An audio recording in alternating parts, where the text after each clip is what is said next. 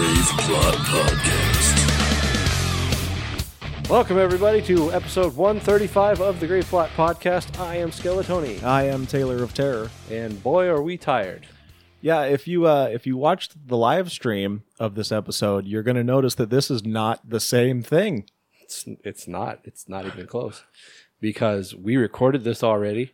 Well, no, that's the thing. We didn't record this already, apparently.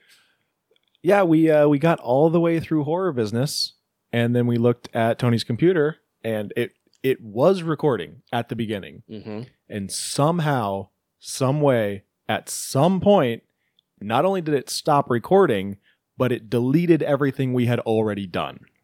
I am speechless. I have no idea how that happened.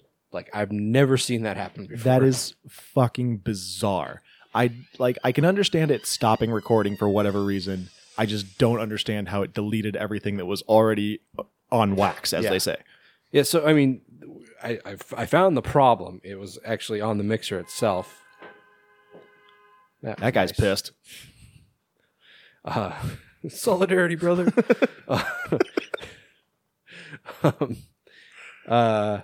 Yeah, it was on the mixer. There was a button that basically it cuts off the mics, and only records all like the external audio. So basically, if we had like a Keyboard or something, if we had a keyboard, or if we had something like playing our segue music separately, we could shut off our mics and it would play that instead.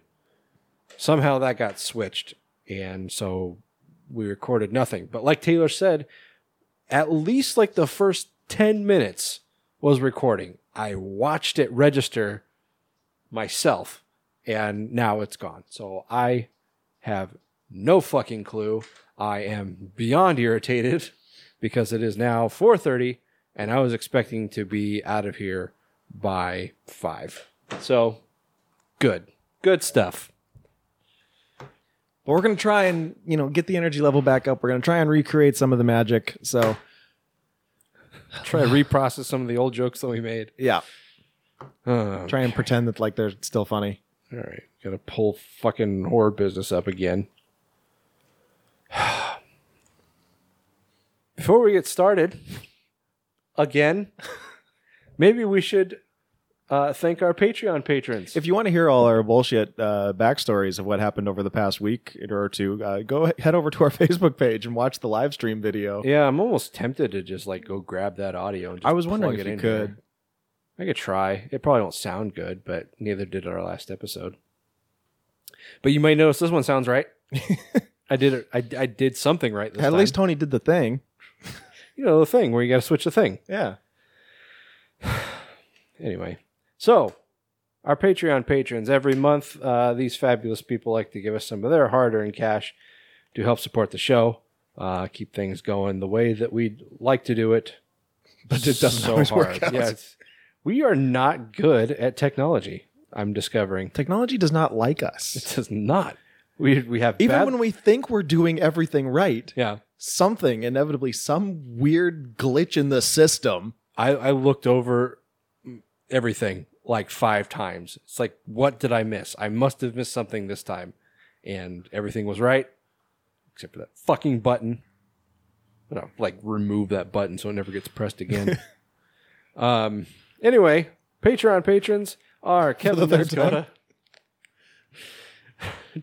Nosgoda, Jordan Morrison, Kevin Trent, Joshua Hodges, Carlos Rodella, The Horror Addicts, Max Zaleski, and Aaron Meyer. Thank you so much, guys. We really appreciate the money, mainly. Mainly, we appreciate the money. I like money.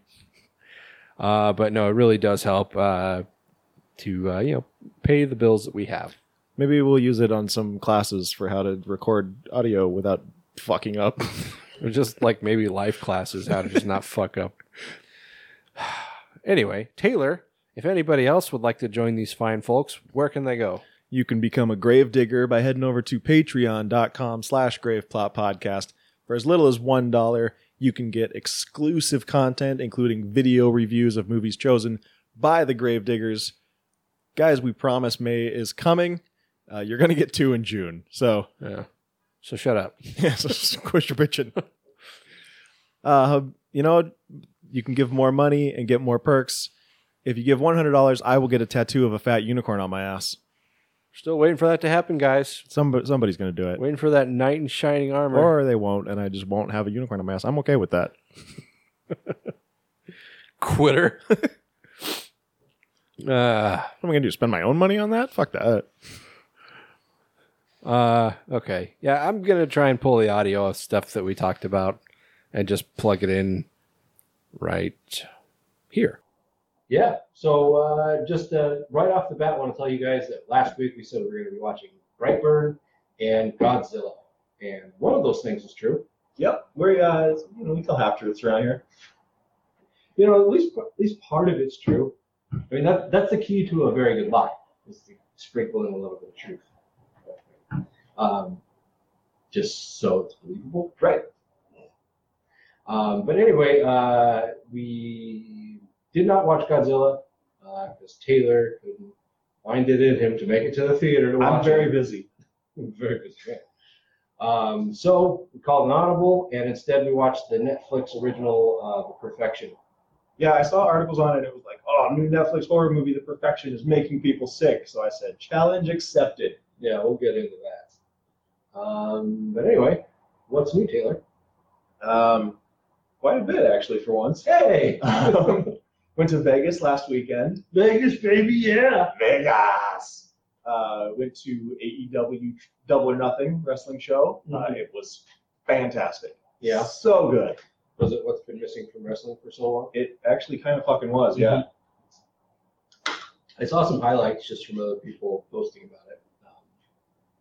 I mean, you showed me Cody Rhodes. Does he go by Cody Rhodes? He goes by Cody. Just Cody. Okay. Smashing apart a throne that was, vaguely familiar. It had like an iron cross and some skulls, and it looked a little familiar. Yeah.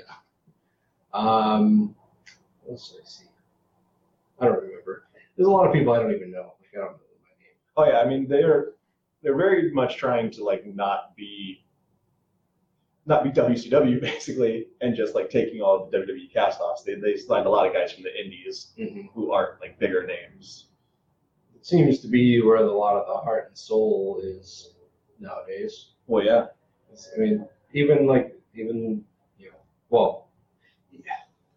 So from what I've gathered, just from things that I've seen, things that you've told me, is that WWE has just completely lost it. Nobody cares anymore. Well, everything they do creatively has to go through Vince. So it doesn't matter how many writers they hire or how good of writers they hire. If Vince doesn't like it, it's not going on TV. That's insane. That is insane, and so is he. Well, yeah. He's losing his fucking mind, and so creative is just awful right now. Plus, this is something I just recently learned. When you get to WWE, you have to wrestle the WWE style, which is a very slow match, focusing on telling a story, even though the storytelling in wrestling in WWE is awful. It's more like playing to the camera and making facial expressions than it is about the actual fucking wrestling. Oh, well, I mean, yeah, that's not very much of a surprise to me. Yeah. It seems like it's been that way for a while. So it's like they sign these guys who work the indies and work this fast-paced style or whatever, and then they put them in WWE where they have to completely change their style. And then everyone wrestles the same. Right. That's how Vince likes it. Yep. He strikes me like somebody with Alzheimer's. Kind of, yeah. Somebody who doesn't like different things because it's unfamiliar, and they don't know how to react, and they don't know they like things within their control, so they want the same thing over and over and over. Yeah. But he also has the sense of humor of a 12-year-old. Right. He likes poop jokes. Yeah. I mean, poop jokes are funny, but I mean, dick jokes are funny too, which he seems to be a fan of. Yeah. But there's a time and place. Right.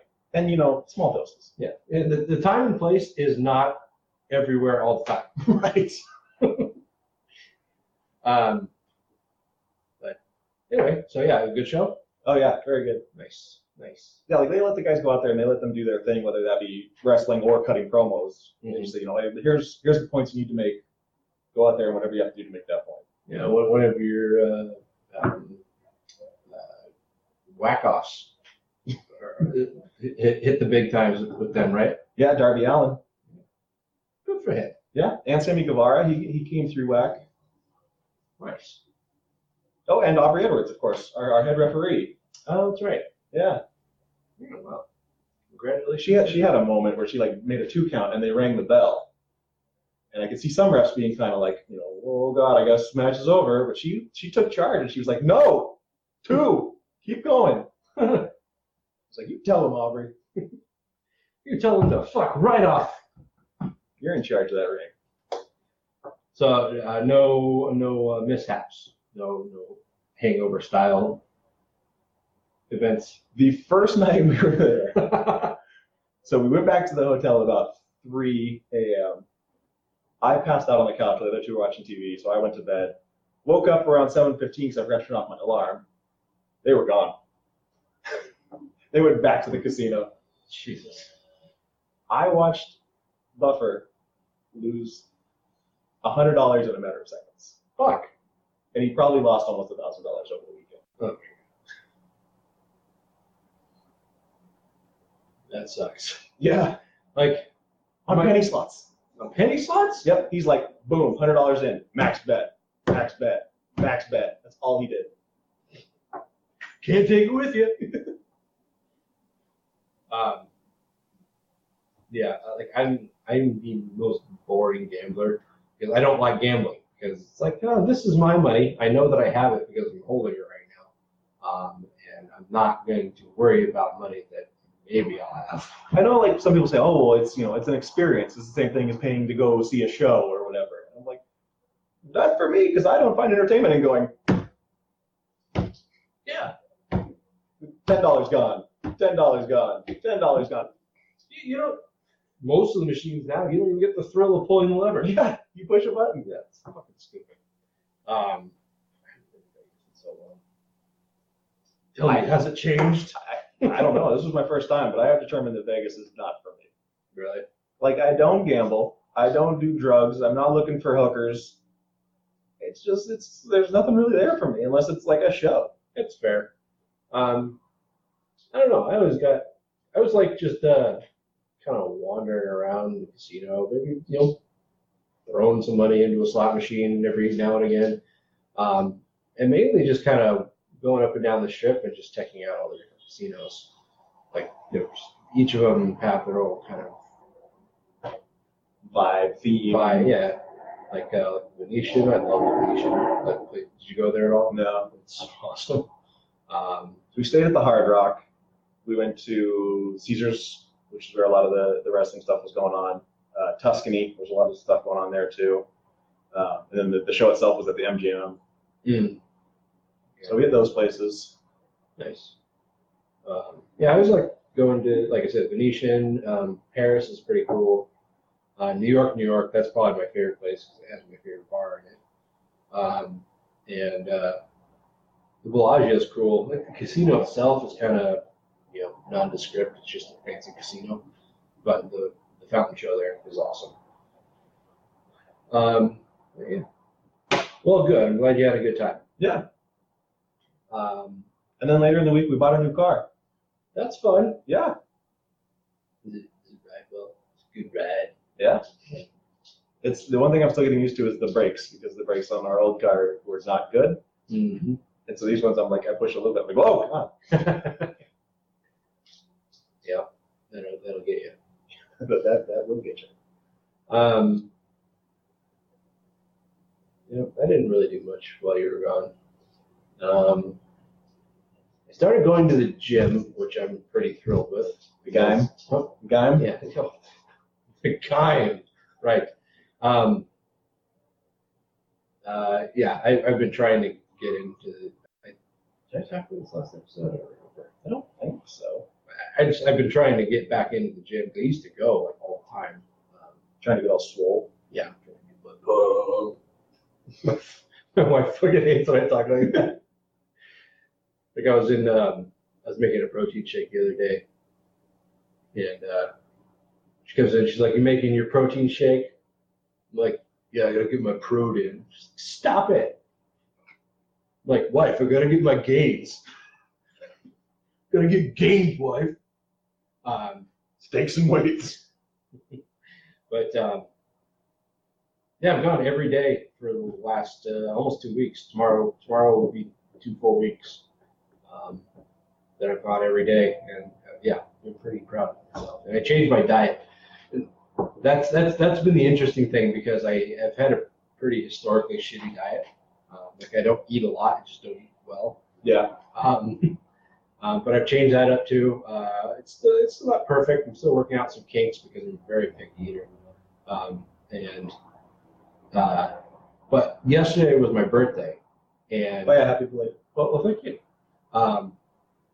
And I, for like the last week, because I've been swearing off all the bad shit. I'm like, okay, on my birthday, I'm eating so much fucking pizza, and I'm getting some goddamn ice cream, and I'm eating popcorn at the movies, and I did all those things, and this was just bad ideas, like all over the place. Well, I mean, if Alex Zane has taught me anything, he's a wrestler.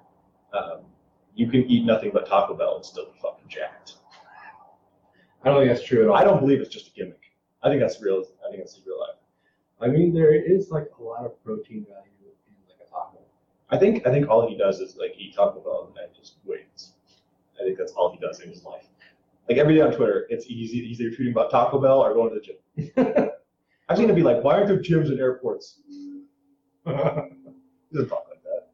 There's these guys, they do these videos on YouTube just about lifting and eating right. It's like they're called the Buff Dudes, and Buff is an acronym. It's like better understanding of food and fitness. So Buff Dudes, and they're both just these fucking. And they're like, "We're here to work. You out."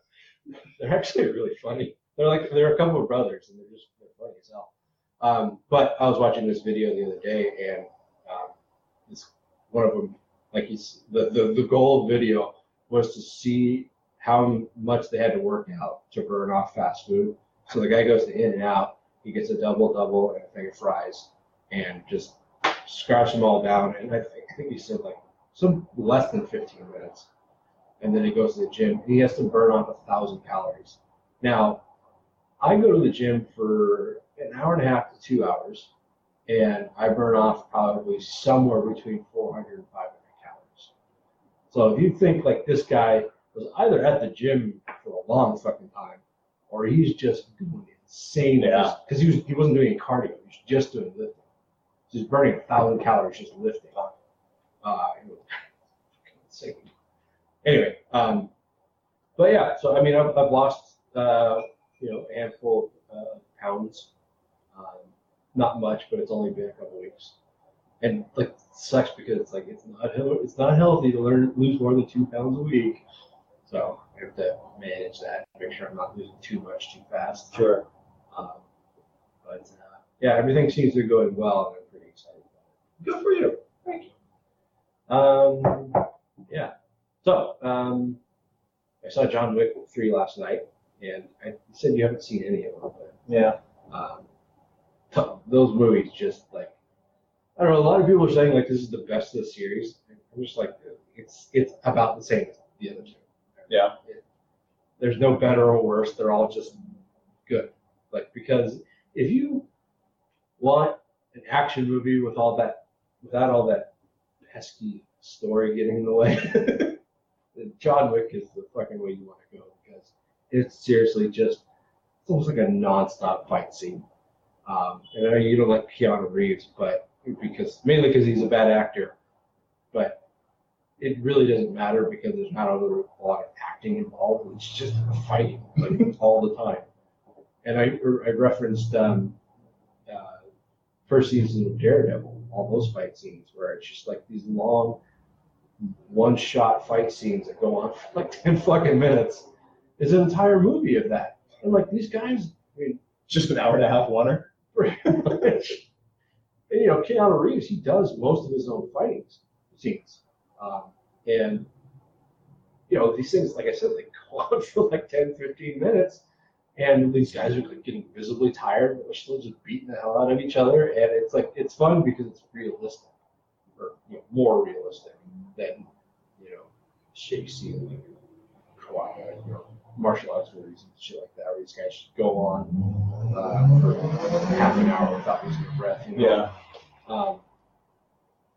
There's this one scene in there where he breaks into, I think it's like it almost looks like it's a museum, but it could be like a gun store or a knife store or something.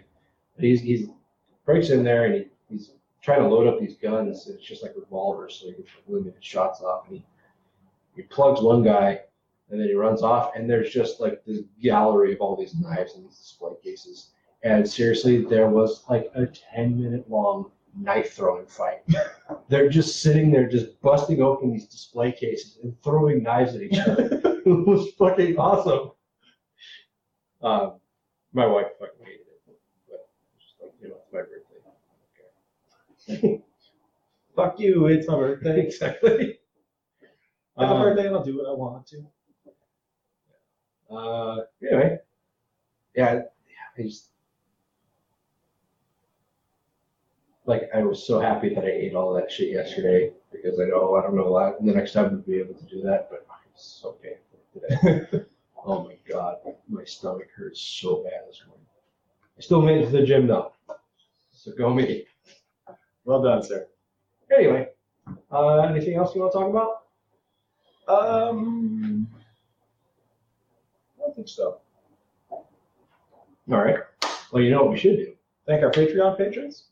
That's the thing that I was referring to. Every month, a group of people like to hand over their hard-earned dollars to help keep this show afloat. Set afloat because we're yeah. This is a birthday gift from my wife. Oh, nice. She got me this Friday the 13th for the final chapter shirt and Dope, family. Anyway, so yes, these people will give us their hard-earned dollars every month to keep the show running, keep those viewers greased, and we are just so happy to have them.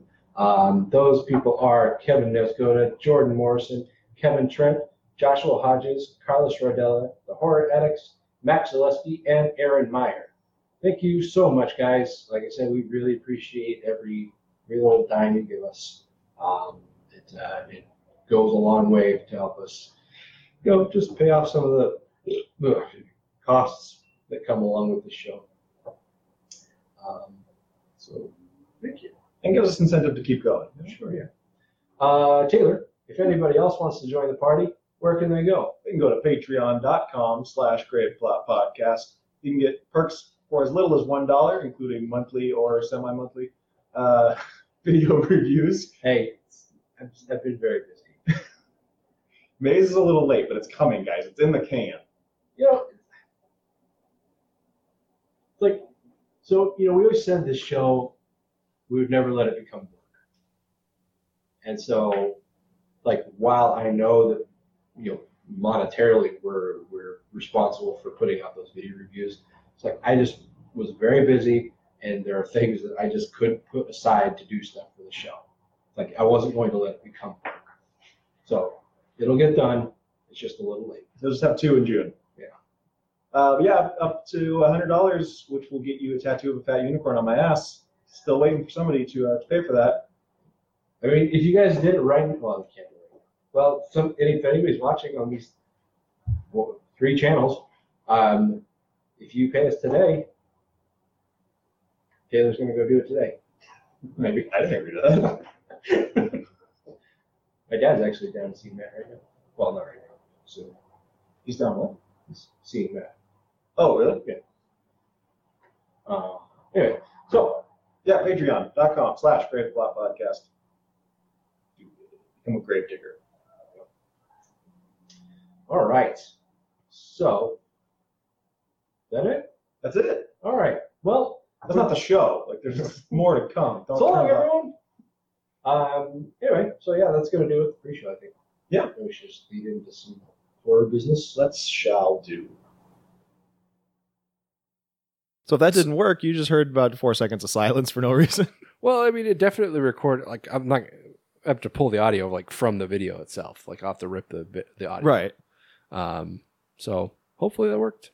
Yeah. Yeah. Oh, I see what you mean. Yeah. Silence of me awkwardly waiting. Yeah. Just in case that didn't work. That's what you just heard was us being awkward. Which is what you're going to keep hearing for about the next 2 hours or so.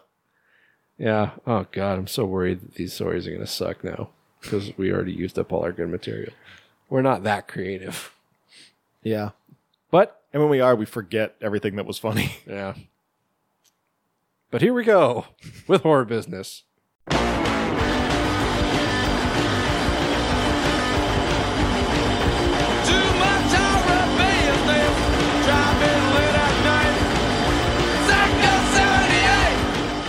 Starting out with real world horror, we're going to stay right here in our old backyard of Washington State. Washington? Who's that hates that? Everyone? Everyone.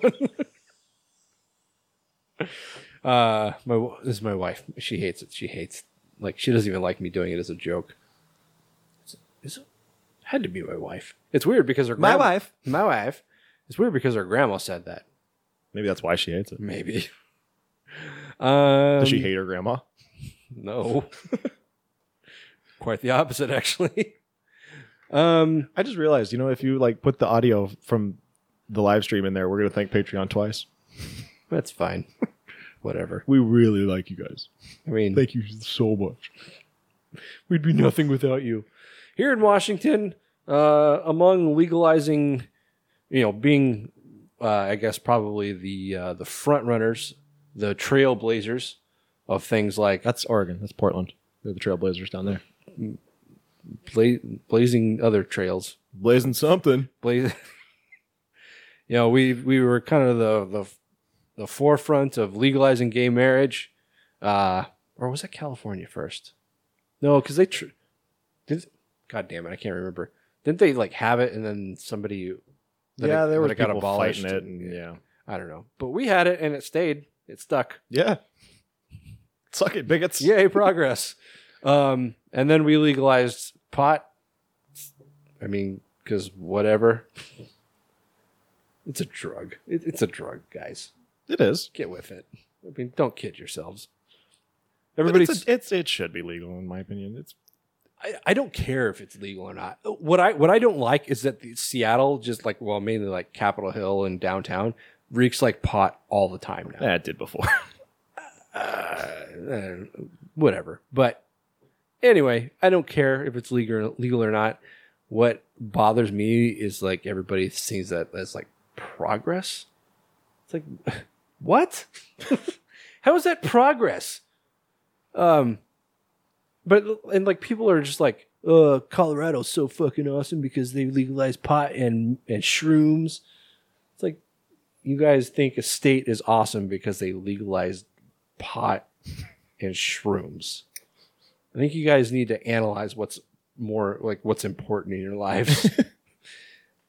Anyway, point is, here in Washington, something else has been legalized, which it's this is one of those things just oh, okay, I didn't know that wasn't legal. Yeah, I don't understand why it would be. It just seems like such a personal thing. Yeah, it's okay. But so we have decided to, the state has decided. Tony and I decided to legalize the process of composting human remains, which is exactly what it sounds like. Yep. How you might have a compost heap in your backyard or a little ceramic pot like Taylor does where you just put all your eggshells and towels and stuff. Now you can do that with a person. Yeah, now you just throw grandma in the scrap heap. Yeah.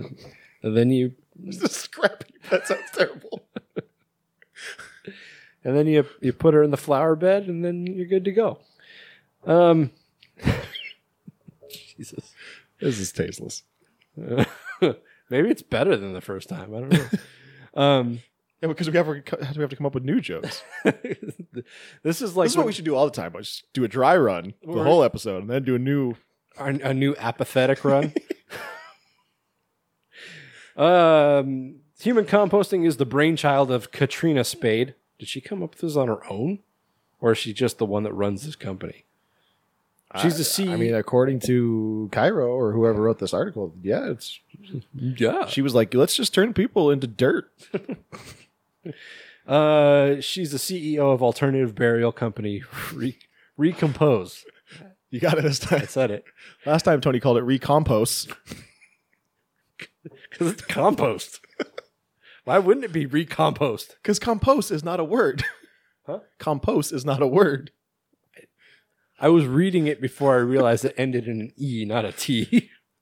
I was already into it. I had to go with it. Speaking with local news station Cairo 7, which is our local CBS affiliate, not that it matters, Spade explained that the recomposition involves moving the body to a specifically designed facility.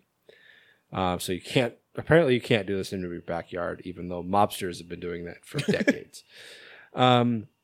It's in New Jersey, they legalized sleeping with the fishes. It's being called, quote, a part public park, part funeral home, part memorial to the people we love. Part haunted forest. Because if you want a haunted forest, this is how you get haunted forests. Just plant trees out of people.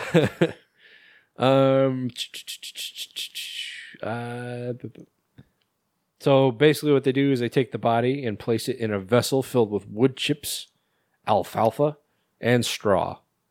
After several weeks of microbial activity, the body breaks down into a soil that can then be given to the family of the deceased or used by conservation groups to nourish the surrounding land. Nourish. I wonder how long this process takes. I don't know. I don't know. I mean, if you just put somebody in a box, especially if they've been embalmed, it could take months. Yeah, that's what I'm wondering. But I guess if they haven't been embalmed, it would be a much faster process. Yeah, even if they're just in a coffin. But if they're like, I don't know if the wood chips, alfalfa, and straw, if that's like specifically designed to make it break down faster, or.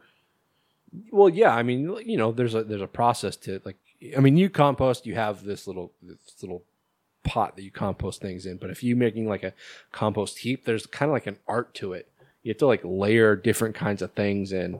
You put like greens on one layer, you put dry stuff on another layer, then you put like food stuffs on another layer, and then you've got to turn it and mix it at a certain point in time.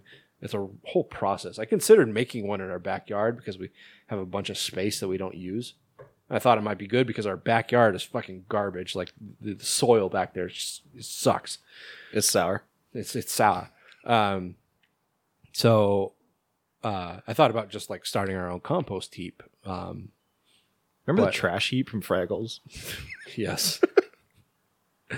Like how I just called it Fraggles. That wasn't the name of the show at all. The Fraggles. Not even the Fraggles. Just Fraggles. little lazy title. I can't believe there's a new Doozers show. There is? Yeah, on Hulu. I'll be damned. It's all CGI. Like it's like CGI cartoon. Ain't nobody won't know the difference. They're idiots. Stupid. With their legal mushrooms. Saw somebody post on Facebook the other day. It was it had Kevin Nealon in it. It was like a segment of pictures. And it was from a movie. And basically Kevin Nealon was labeled millennials and his kid was labeled Gen Z.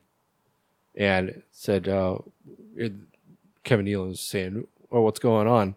And the kid says, "Teenage rebellion." Kevin Nealon says, "Yeah, fuck old people." Because it's like, we're getting old. Yeah, we are. Somebody just had a birthday. I did have a birthday. We didn't mention that this time. You might have heard of that on the live stream. I don't know. I don't even remember what we talked about. I don't know what's happening anymore. We're going to get off topic a lot more this time, I think, because we've already talked about all this shit. It's like, I've lost interest. I don't care anymore. I saw a thing on Tumblr, and it was like, kids these days will never know the high stakes pressure of having to go to the bathroom during a commercial break and then rushing back when your brother or sister is like, it's on. Right. And somebody replied and was like, couldn't you just pause it? And they were like, oh, sweetie baby. Honey baby darling. Yeah. Which is nicer than what I would have said. I'd been like, fuck you.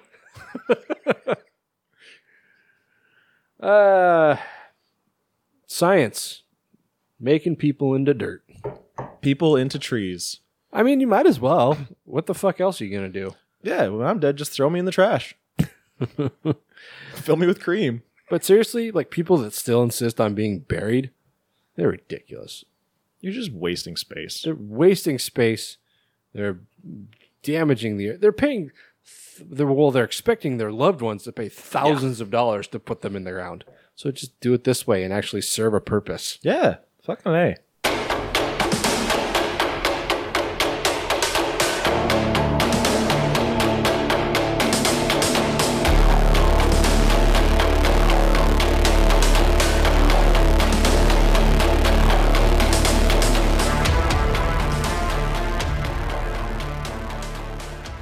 All right, so just last episode, we talked about Terrifier 2. It's true. True story. Sequel coming from writer-director Damien Leone. And we talked about how he had a script done. And David Howard Thornton, who plays Art the Clown, was talking it up, saying all we need is funding. It's this great script. Well, good news on that front. According to Leone on Facebook, we are thrilled to finally announce that Terrifier 2 is funded and slated to begin filming in the fall of this year. Oh, yeah! Our production company, Dark Age Cinema, is producing once again, which means the inmates are still running the asylum. That's a plus. Which means Blumhouse is not sticking their fingers in people's buttholes. Also a plus. You know, honestly, though, I think if this one does well, I'm worried that Blumhouse is going to say, hey, guys, what's up? How'd you like $5 million? And I just hope that Damien Leone has the fortitude and, what's the word? Integrity? Integrity to say, fuck you. Fuck you, Tommy. Fuck you and your $5 million. Tommy Blue. Yeah, Tommy, you roll up your $5 million and you stick them up your stupid fat ass. He's not fat. He's fat now. Is he? I spoke it into existence. Oh.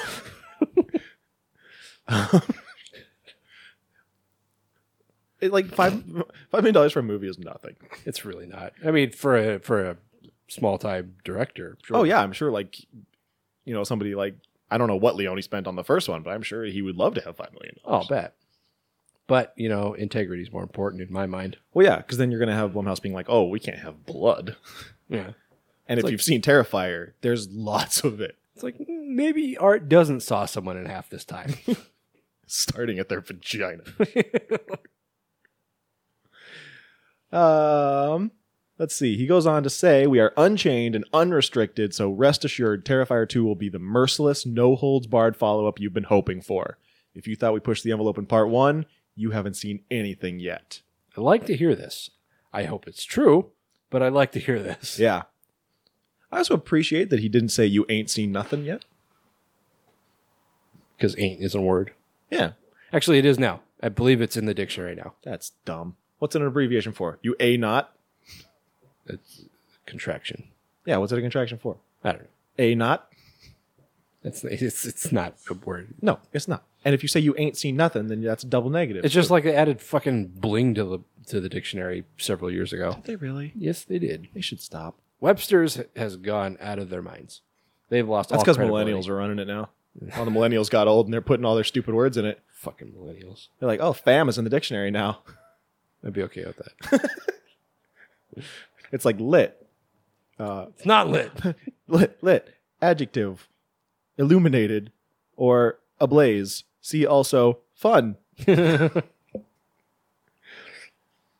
Now, since the scope of Terrifier 2 is 10 times bigger than the original, we can still really use your help. Thankfully, we've gotten numerous requests at conventions and on social media to launch a crowdfunding campaign for the sequel, so that is our goal. In the coming weeks, we will launch a small Indiegogo campaign with the hopes of raising some much-needed additional funds. Throw him a bone. Yeah, I'll give him $1. Especially if it gets me like a copy of the Blu-ray or something. Well, since we're talking about perks, what about a social media shout-out? I mean, sure. What about screen-worn Art the Clown accessories? Yeah. Yeah. Yeah. What about being killed by the man himself in Terrifier 2? It's fucking dope. Yeah, now you're talking. Now you have my attention. Fucking dope, fam. That would be fucking lit. Doesn't she hate that? Oh, she hates it. So good. If we reach our goal, the proceeds will go towards the biggest and most mind-blowing scene in the script, which requires an unprecedented amount of special effects, extras, and stunts. You know, I said this last. I fucking hate doing this because I know I'm repeating a lot of the same things, like acting like they're original thoughts, like something I just thought of. But actually, I just said it when we did this the first time. But when he says special effects, I know with about 99% certainty that when he says special effects, he's talking about practical effects. Sure. Because before being a director, he was, or well, he still is, a special effects artist. So, I mean, he designed Art's face. And, you know, everything, like I think all special effects in Terrifier, he did those all himself. Well, he probably had a team. But you know what I mean. Yeah, I mean, there's videos, like time-lapse videos of him doing Art's makeup himself and stuff. So. And every time they do conventions together, when David Howard Thornton is doing like photo ops as Art, Damien's always there on site doing the makeup for him. So what is this giant scene that Leone's talking about? He said he can't spoil the details, but try to imagine if Art the Clown was in charge of the prom mayhem in Carrie. That's interesting. I'm a little apprehensive about the supernatural aspect of things. I kind of liked Art just being a psychopath. Yeah. And, it's like, I mean, well before Halloween got off the rails, the whole fucking Cult of Thorn shit. A lot of people didn't like Halloween 2 because they gave Michael a purpose. And Laurie is his sister, so he's coming for her specifically, rather than him just being some guy that picked some girl at random. I personally like Halloween 2. I liked having that little bit of backstory that kind of gave a rhyme to Michael's reason, or a reason to his rhyme. I don't know, one way or the other. A method for his madness. Sure. But with Art, I feel like it just due to his character, it kind of plays better for him to just be some guy that just happened to run into these girls one night and just picked them. Yeah.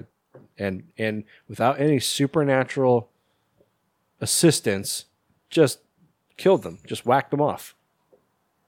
Yeah. What do we do? Whack a guy, off a guy, whack off a guy? Because I'm married. Yeah, I mean, as far as like the supernatural thing, the synopsis for the sequel is after being resurrected by a sinister entity, which that alone, I'm like, what the fuck is that? Yeah. Art the Clown returns to Miles County where he must hunt down and destroy a teenage girl and her younger brother on Halloween. Turns out she's Art's sister. No, I added that. I really hope they don't do that. Just completely rip off Halloween 2. Yeah.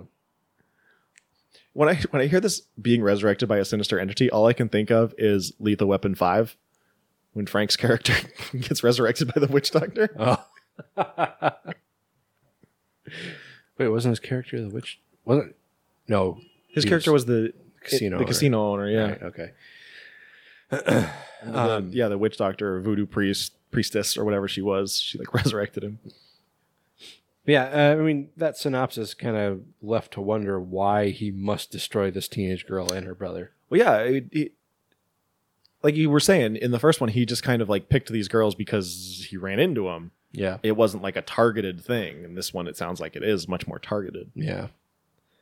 So, I mean, I trust Damien to make a good film. I believe that he is one of the last vestiges of horror that are doing the kind of things that people, probably more on my side of things, slasher fans specifically. Yes, I mean definitely slasher fans. Just total gore hounds like myself. The kind of stuff that we're looking for and things that have been so missing from horror for so many years, except for more underground stuff. Some of that underground stuff that gets real twisted. Yeah, for sure. Anyway, yeah. So I'm excited. Yeah, me too. We'll be keeping an eye on this. Once the Indiegogo launches, we'll let you guys know, give you guys a link and everything. So stay tuned. You better better stay away. This place is cursed. Disobey and you'll be buried away in the dirt. Envision your darkest nightmares. This is worse. It's the Clown Motel. Yes, sir. You better stay away. This place is cursed. Hear what I'm saying? We ain't playing the thirst to bring you pain. It's insane. It's death that they serve at the clown. You guys want more clown talk? More clown talk. Because we got more clown talk. You're listening to Clown Talk on KCLWN. That sounds like a fucking nightmare. You know what else is a nightmare? The Clown Motel in Tonopah, Mamata. Mamata. You know, right next to Moomepamo. There is a Clown Motel in Tonopah. I almost said it again. Nevada. I don't know where I think I'm going with that, but What's the name of this Clown Motel? it's aptly named Clown Motel. Oh, clever. If you guys haven't seen this place, I mean, like It's nightmare fuel. it absolutely is. I mean, they do it on like like every time, like around Halloween, like the Travel Channel. yeah, Travel Channel, Discovery, whatever, like the 10 scariest places in the U.S. or whatever is always on that list because it is quite literally a clown motel. Like it is a motel packed to the gills with clowns just everywhere. Outside, inside, in the rooms, which is probably the worst part. I mean, if that's not enough fun for you, instead of a continental breakfast, they offer a handy dandy graveyard across the street. I thought you were going to say like clown pancakes or something. So if you need a nice place to have a picnic, there's a graveyard. And you know, the reason we bring this up is because for some reason, not until now, somebody decided to make a feature-length film about the Clown Motel. What's the name of that feature film, Tony? Hey, you want to know what it's called? I would like to know. It's called Clown Motel. Oh, clever.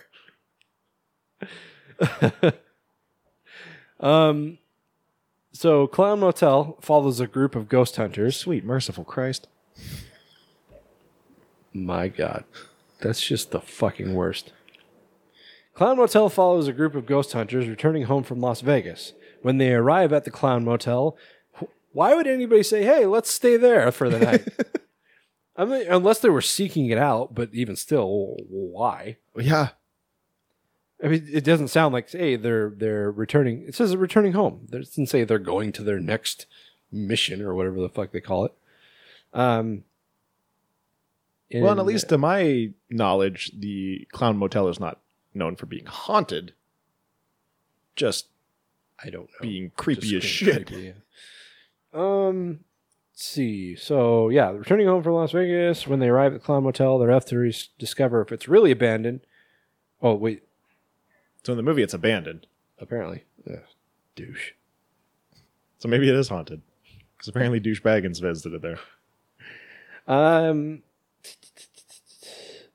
They're left to discover if it is really abandoned and haunted by the souls of the clowns that once lived there. Lived there? Why? Well, there's just like a fucking clown commune living in this motel. That's before it was a motel. It was a clown community. Clown apartments. Yeah. Yes. Clown Heights. Clown Heights. Clown Gardens. You know, whatever those inane fucking words they add to. Yeah. It's like, fucking Clown Vista. yeah. Aspen Courtyard. Aspen Clown Yard. Got him. But there's no aspen in the desert. It's a Mamata Clown Yard. Clown Motel is written and directed by Joseph Kelly, who we looked into it, has done nothing of note. Oh, he did Bloody Island. Oh, well, there's that. You know Bloody Island. And apparently this is based on a short he did. Neat, so he's rehashing things. It's going to be starring Ari Lehman from Friday the 13th, the original Jason, if you will, and Tony Moran, who played one time in Halloween when Michael had his mask off. For like 2 seconds. Was he also? He must have been at the beginning too. As a little kid? No, when he first escapes from the hospital. Oh, maybe. I honestly don't know. Anyway, they're going to be playing sadistic clowns, presumably ghosts. Sadistic ghost clowns. That sounds just awful. Yeah. So, clowns, guys. Or they've just been living in the motel this whole time. Just out in the middle of nowhere. This fucking abandoned. It's an abandoned motel in the middle of nowhere. Yep. Like that alone is scary. And then you just add fucking floor to ceiling clowns. Yeah. Awful. Anyway, but for those of you still interested, Clown Motel is expected to arrive on DVD on June 4th. So, check out, I don't know. By the time this airs, you'll be able to go see it. Yeah. Not go see it. You can't go to the theaters. Shit ain't in theaters. Start going to theaters. But is it only DVDs, not on VOD?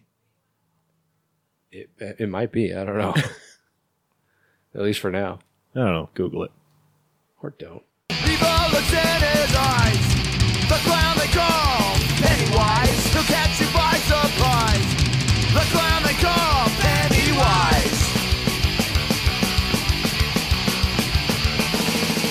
He's a monster. He's not human. He's more a figment of your imagination. One more clown story? I mean, I guess. One more clown story. This one is about one specific clown that you might have heard of. Goes by the name of Pennywise. Hey, I know him. You do know him. He's on your shirt. Oh, yeah. Oh yeah, that guy.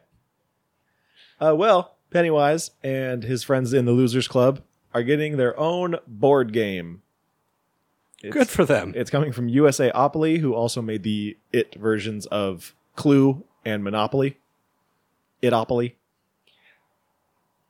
I don't understand that. Like, you can't just make Monopoly out of everything. Sure you can. No, They've done it. but you can't just have it make sense. I mean, the board is dairy, right? You just buy the things in dairy. What? Never mind. And the pieces are like Pennywise's shoe or something. Whatever.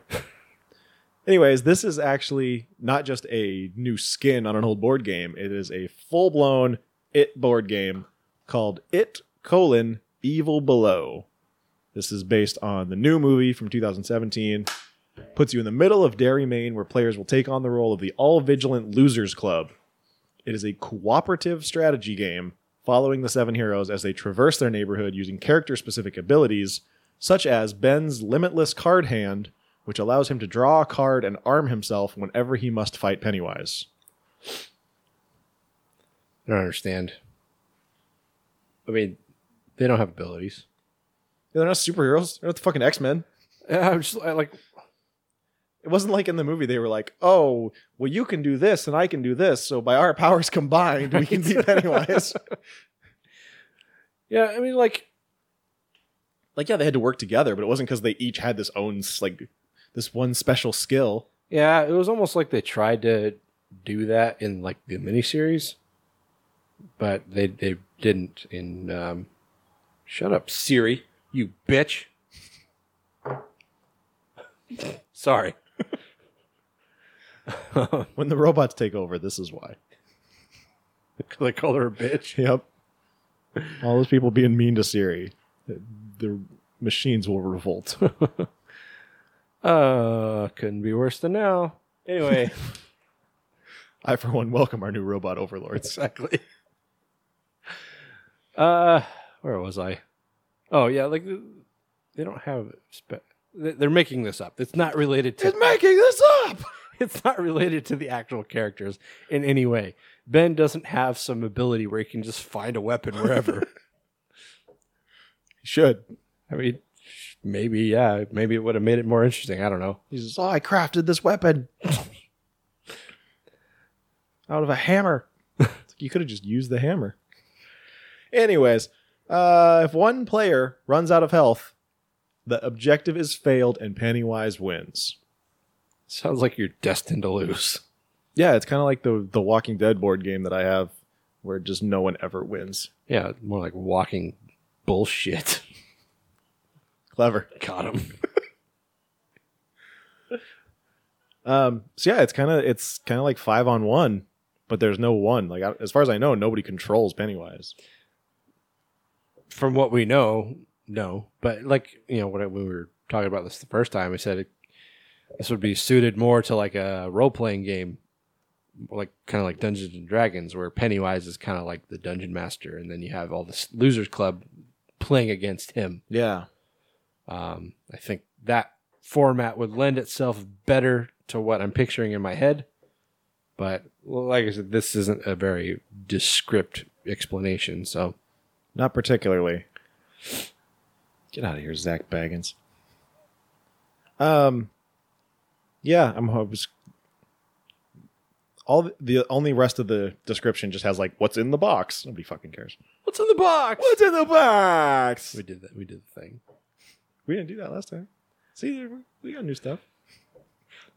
Sometimes we can spark that magic again. So it says, outsmart Pennywise once and for all in this do-or-die cooperative strategy game based on the horror film classic It. Classic. Let's slow down. Pump the brakes. It's been 2 years. Like, come on. Take on the role of the loser club to stop this looming threat from terrorizing the town of Derry. Defeat him or die trying. It's up to you. I want to play a game. Do or die. The choice is yours. Where's Saw-Opoly? Sopoly? Sopoly. Masopoly? I don't know. How would that work? I don't know.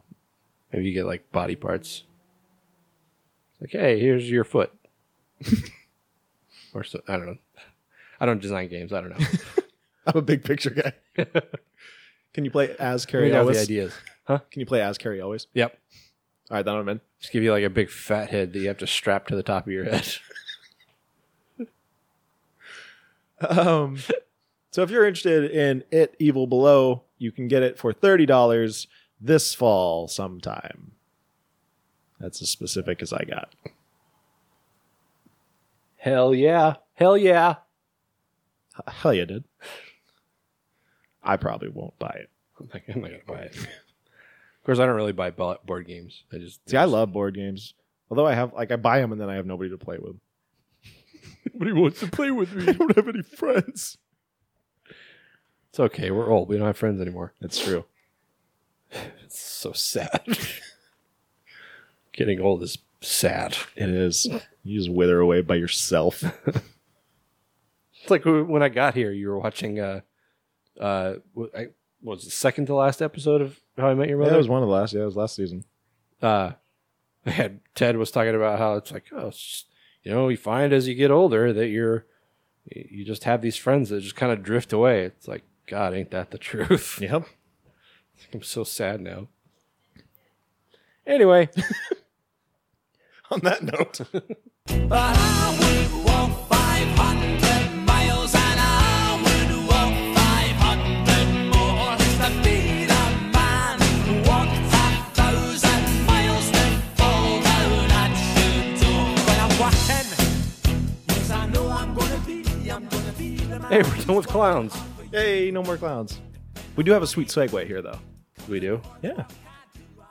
We were just talking about It, which is based on a novel by Stephen King. I got there. We did this already. We did? Fuck. Okay, well, continuing in the Stephen King-ish trend, if you weren't sick of Stephen King adaptations yet, maybe you will be now. Boy, are you in luck. Because New Line, who is also behind the It adaptations, meaning chapter 1 and 2. Right. Yeah. Yeah. They're also going to be adapting the story The Long Walk. The Long Walk is a very, very old story written by King in the 70s, 79. Wait, was it? Yeah, published in 79. But this was under his pen name, Richard Bachman, who, I didn't read a lot of Bachman stuff. I would probably have to check with my dad, but this He didn't really write a lot of horror under Bachman. It was more like thrillers and crime dramas and stuff like that. Plus, he was still making music with Bachman Turner Overdrive at the time. So Naturally. This one doesn't really sound too much different. I've never read it myself, but it definitely sounds more along the thriller lines rather than just a full-out horror that King is known for. Written by Stephen King under the pseudonym Richard Bachman and published in 1979, The Long Walk takes place in the future, in which 100 teenage boys embark on an annual competition known as The Long Walk. That's where they got the it. titular Long Walk. The rules are simple. Maintain a speed above 4 miles an hour. Receive 3 warnings in an hour, and you're shot dead. So there you go. Pretty easy to rules. Easy to rules. Easy rules to remember. Just keep on walking. Yep. Also, walking at 4 miles an hour is not especially easy. That's a brisk It's pace. a very brisk pace, especially if you have short little legs like I do. So let's see. The last one walking gets whatever he wants for the rest of his life. Under these grim circumstances, the boys develop deep friendships despite knowing that each of their friends' survival is a threat to their own. So there's that. So I'm getting like a strong Hunger Games kind of vibe. Yeah, I mean, definitely Hunger Games. But also like Phone Booth and Grand Piano, Yeah. which are basically the same movie. Pretty much, yeah. Just like, one's in a phone booth. And one's behind a grand piano. Right. But yeah, the difference I think being is that they know who's shooting them, not on a personal level. Like it's not they've been to their houses or anything. Or they take high tea with them. They might. You haven't read it. I mean, maybe. But like, what if like Jim is just like, "Hey, Billy, I'm on your back today. You just keep on walking, boy." And also Speed, of course. Speed, yeah, sure. Oh boy. Anyway, so one other thing about this is being directed by Andre Uvredal. Whatever the thing that looks like a zero, however that's pronounced. I believe it's Uvredal. Because he's Swedish. Right? Swedish? I'm a Swedish plumber. Yeah, I'm from Sweden. But you're wearing lederhosen. He is from Norway. Norway. Damn it. Norwegian. Damn Norwegians. Anyway, he is the director of The Autopsy of Jane Doe, the upcoming Scary Stories to Tell in the Dark, and also Troll Hunter. God damn it. I had to get it in there. You know that. That's what she said. Well done, sir. On fire. I'm on fire. I'm on fire. I'm on fire. God. Oh. He is going to be directing from a screenplay written by James Vanderbilt, who wrote Zodiac, which is a pretty solid flick. Starring Frank Gyllenhaal. Grave plot favorite, Frank Gyllenhaal. Oh man, we never watched Velvet Buzzsaw. We could have talked about him for 2 hours. Nobody wants that. I heard it's not good. That's Drunken Cinema Velvet Buzzsaw. It'll literally just be like, oh, there's Frank Gyllenhaal again. We'll say it's our worst Drunken Cinema to date, but those always turn out to be the best ones. That's true. Uvredal said, I have been an obsessive fan of King since my teen years, and now I am going to be directing a film based on the first book he ever wrote, The Long Walk. Not a true story. I mean, he's going to be directing the film, but it's not Stephen King's first book. Yeah, we looked it up. At least not the first one published. Maybe he wrote it first. Who knows? No, because he wrote Rage in 1977, remember? Did he? Okay. It doesn't matter. It really doesn't.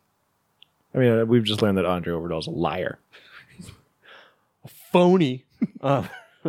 Humbled and in awe of absolute fear of failure. You know what, Andre, heart to heart here. Here's me to you talking. Don't even worry about it, bro, because Stephen King himself directed Maximum Overdrive, and that is awful. So, and plus... And The Shining remake. No, he didn't direct that. He wrote it. Oh, he wrote it. But okay. Mick Garris directed that. Oh, that's right. Which is solid, I think. I think because it's closer to the source material, it's actually better than the original. And it's got Brian from Wings, who we'll be talking about later. Right. There's Diane. This is Diane. We're good at that. We just make up tie-ins and segues all the time. Just doesn't need to make sense. But yeah, he really doesn't need to worry about it. There have been plenty of bad Stephen King adaptations, and people are just like, yeah, that's kind of what I expected. Yeah, and even when they're bad, Stephen King is like, you need to see this movie. Right. I need the money. I don't know if this is true because I saw somebody else say it. But I heard that Stephen King actually said that if he had the chance to go back and rewrite Pet Sematary, he would have changed it to that ending. From the new one? Yeah. No. Fuck out of here. The ending sucks. It's like, Stephen, just stop. Stevie, buddy, baby, sweetheart, stop it. Polinick said that about Fight Club too, but I think the movie ending is better in Fight Club. I agree. And like I said, Stephen King's gonna shill no matter what. So Oh yeah, because he's making that paper. I have not recently seen a Stephen King adaptation come out where Stephen King just goes, yeah, "This ain't it, Chief." Yeah. You know, fucking Nosferatu is. I think it's starting. Nosferatu. I think it's starting tomorrow, actually, on Sunday, which would be the 2nd. But I'm pretty sure AMC already has the first 3 episodes up for streaming, and I really wanted to try and get at least one episode in before we started recording, and I just ran out of time. But hopefully, I'll have that to talk about next episode. Nice. Yeah, nice. I keep seeing trailers for it at the gym. I'm just like, I still don't know. Because it's like, yeah, I remember that part from the book, but I don't know. It seemed better at the time. I'm still not buying Quinto as Charlie Manx either, but we'll see. But he's so dreamy. I'd say you're barking up the wrong tree, but you're not barking up the wrong tree. It's the right tree, but I'm not barking. Anyway, that's it.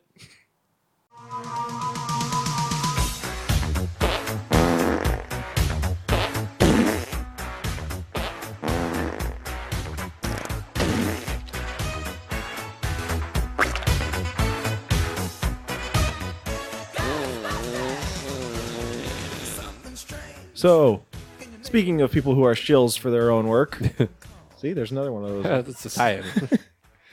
Dan Aykroyd. God. He's already plugging Jason Reitman's new Ghostbusters. And have you guys heard of Crystal Head Vodka? As far as I know, none of them are slated to come back yet in the new one. I don't think any of them have signed contracts yet. I know Bill Murray was like, I'll be in it if they call me. I'm like, why haven't you called Bill Murray? That would be my first phone call. Yeah. I mean, yeah. It's like, please be in my movie. Please. Please. Like, I will give you millions of dollars. I will give you much gold. I'll give you my child. I'll give you whatever the fuck you want. But on top of that, Dan Aykroyd also recently revealed in an interview with 660 News that I don't know what that is. I'm choking on water. I have a drinking problem. Airplane. Great movie. So we're currently on the lookout for a new co-host once Tony dies here. Oh, man, that really fucked me up. Okay, I'm good. So Dan Aykroyd recently revealed that he has written a prequel to Ghostbusters that takes place in 1969 when the 3 white Ghostbusters met. So we get rid of the problem. The black guy. Fuck. Jesus Christ. Did you just call the black guy the problem? I'm being parabolic. Okay. Like as if Winston was the issue with everything. Well, I mean, it's like we gotta get rid of Winston. we worded it that way, but honestly, like that's, Winston came into the movie later. He wasn't part of the initial trio. Yeah, he's even now he's still considered kind of like an extra character, like not one of the core Ghostbusters, Right? Even though he was. Yeah, he was there from the beginning. More, he helped them save the world twice. Twice, and he still doesn't get the Two credit. times he did it. Still doesn't get the credit that the white man gets. It's a hell of a world we live in. But this movie Sounds bad. would be called, check this out, Ghostbusters High. Oh my god! I'm gonna throw up. Aykroyd said, "I've written Ghostbusters High, where they meet in New Jersey." That in makes me want to 1969. throw up all over your head, sir. I've written Ghostbusters High, where they meet in New Jersey in 1969. New Jersey. Since when are they from New Jersey? Isn't everybody from New York from New Jersey at one point or another? We're looking to do that as probably a glorified feature. What the hell does that mean? I don't know what that means. Is it a feature or not? What is I don't know. This fucking guy. Or This fucking mutt. or pilot? Please no, because that means it's a TV show. Within the next maybe 5 years, it would lead to a television project, and I thought of Jason Reitman immediately for that. Oh, you thought of the guy who's making the next Ghostbusters movie? He's starting to remind me of Marlon Brando's character. Not Marlon Brando. Fuck. In what? Entourage. Entourage. Sal Sal Bandini want to wrestle? Yeah, him. Martin Landau. Martin Landau. God damn it. Why couldn't I remember his name? He's starting to remind me of his character. Is that something you might be interested in? Totally. That's very apt. Dude, so, It's like, I got ideas, man. I got to cut in here for a second, but in Vegas, we went and saw a Ready to Rumble watch along That's so awesome. with Tony Schiavone, the Hurricane, David Arquette, and then some comedian. Some rando. Yeah. And like that scene came on and everyone in the place went, Sal Bandini, you want to wrestle? Oh my god, I wish I could have been there. Not for the whole thing because I didn't, it's wrestling, whatever. But that part, that would have been awesome. And then everyone also sang along to the Jimmy King song. It's like, he's the bestler. He's the best wrestler. Better than all the wrestler. We got to work on the ending now. So good. Let's see. What else did Aykroyd say? It's on his desk, but that's years away from the current project. But it's a neat idea for a prequel. I can imagine Brightburn being like, yeah, Dan, it's on my desk. It's like, yeah, we'll get to that in like 5 to 10 years. How long until Aykroyd dies? I don't know if the mic picked that up, but imagine casting the 3 characters as teenagers. Wouldn't that be wacky? No. That's you hire someone to do that. You can't hire somebody to be Bill Murray. Oh God, could you imagine the fucking pressure? You can just be like, hey, I'm Peter Venkman. Nailed it. You're hired. Bill Murray, right there. I could pass for a teenager. Yeah, with your giant beard. Hey, my best friend in high school had a full set of mutton chops. Jet? Yep. Swear to God, that guy had fucking sideburns in junior high. I absolutely believe that. Yeah. He's a manimal. So get this. Aykroyd also says, but wait, there's more. We have at least 1 or 2 other concepts for the Ghostbusters, and then we'll look at doing the prequel, which will be a perfect button on all we've done up to that point. A perfect button? What does that even mean? What are you saying? That's not a phrase. But what this sounds like to me is Aykroyd made this whole Ghost World thing, franchise, or whatever the hell you want to call it, however many years ago. The first thing they made was that awful sequel, or a remake, that Aykroyd was like, this movie's going to be great. Then everyone went, this movie's awful. He's like, I know, I hate it too, guys. Fucking bandwagon or bullshit. He's like, yeah, it was all Paul Feig's fault. He's not allowed on Sony anymore. Fuck that guy. Right, guys? Right? I'm cool. I hated it the whole time. You guys want some vodka? Crystal Head vodka. $29.99 or whatever. I don't know. I don't know how much it costs. I think it's fucking expensive, actually. It might be. I don't drink vodka. But now he's like, I wouldn't drink his either because he sucks. Now he's like, we gotta make some Ghostbusters shit. I sank a lot of money into this thing. They're gonna take away our LLC. So yeah, he's just like, whatever, Ghostbusters High, Ghostbusters University, Ghostbusters High, the next class. What if it's actually Ghostbuster Pets? What if No! Ghostbusters go to Hawaii? No! What if the school is actually called Ghostbusters High? Oh my god. So fucking awful. That's how they got the name. It's like, guys, what if we call ourselves Ghostbusters like we were at school? Get it? Because we bust ghosts. Like, it makes sense. It's this weird coincidence. It's like, it's true. We do. That's exactly what we do. We bust ghosts. And busting makes me feel good. And then Winston's like, guys, what does busting mean? Shut up, Winston. You're not invited to our club. You didn't go to high school with us. The old Ghostbusters High Goats. I'm sure. Go Goats. Fuck You, Aykroyd. That was fun. Okay. Okay. We made it again. And this time it actually recorded. I could see it all right there. Thank Christ. So,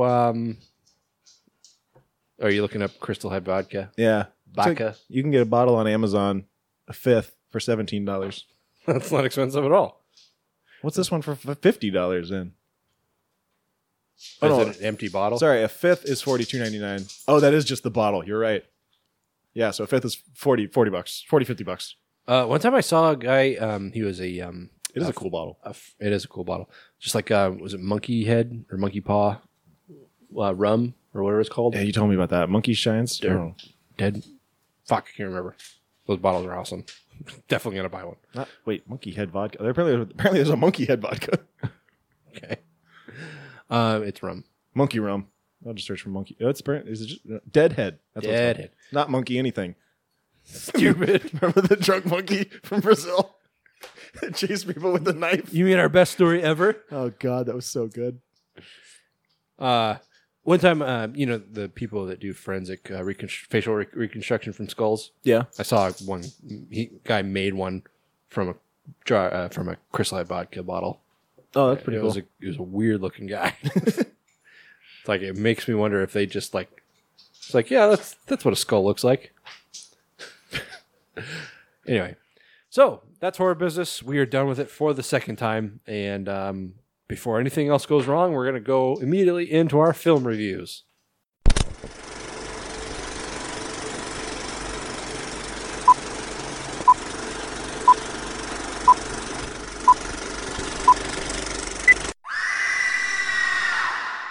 All right, so Yeah, so I don't know what all is going to make it into this episode. yeah, but basically, last episode we said we were going to be watching Brightburn and Godzilla, and we watched one of those movies.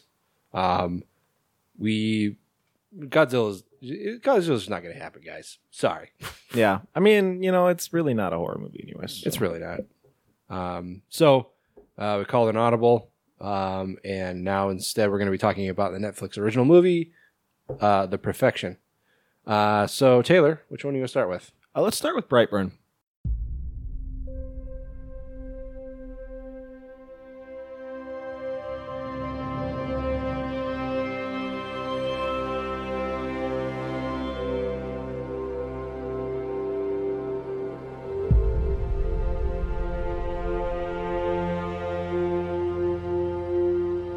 Who am I?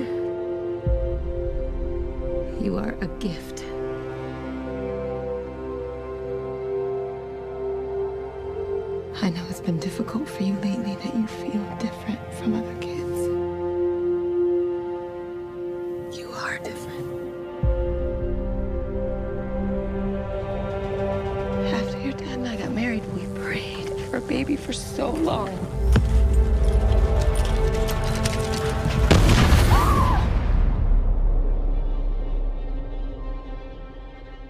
One night,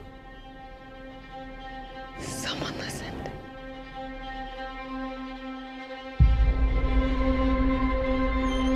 Brandon?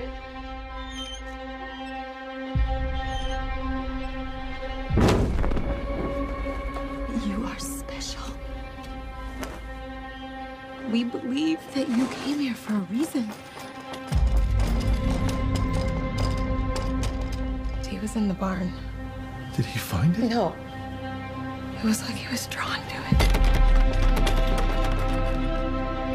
He may look like us. He's not like us.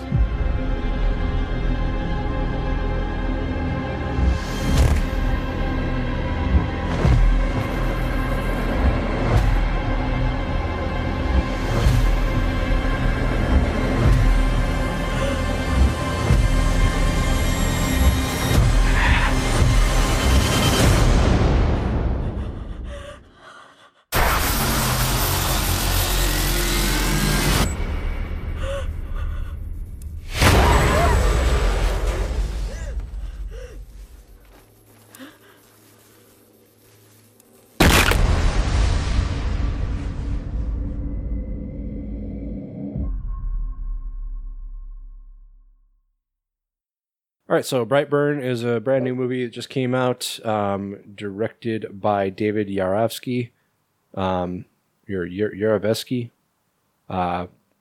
written by Brian and Mark Gunn, who are brothers of Sean Gunn, of course, naturally from Gilmore Girls.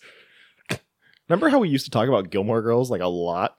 Yeah. Like a weirdly lot amount? That's not a sentence. It was close to one, but not quite there. Written by the Gunns and produced by James Gunn. I mean, you guys know who James Gunn is now by now. If you don't, then what are you doing? But James Gunn, do you even watch movies? James Gunn clearly loves his superheroes because this is sort of a superhero movie. Yeah. Well, yeah. Hero might not be the right word. But. Villain. I mean, they've not been secretive about what the movie's about. No, not at all. If you've seen a trailer for it or commercial or whatever, it's even the poster. Yeah, you know, like what the tagline is, what evil found its hero or superhero or something like that.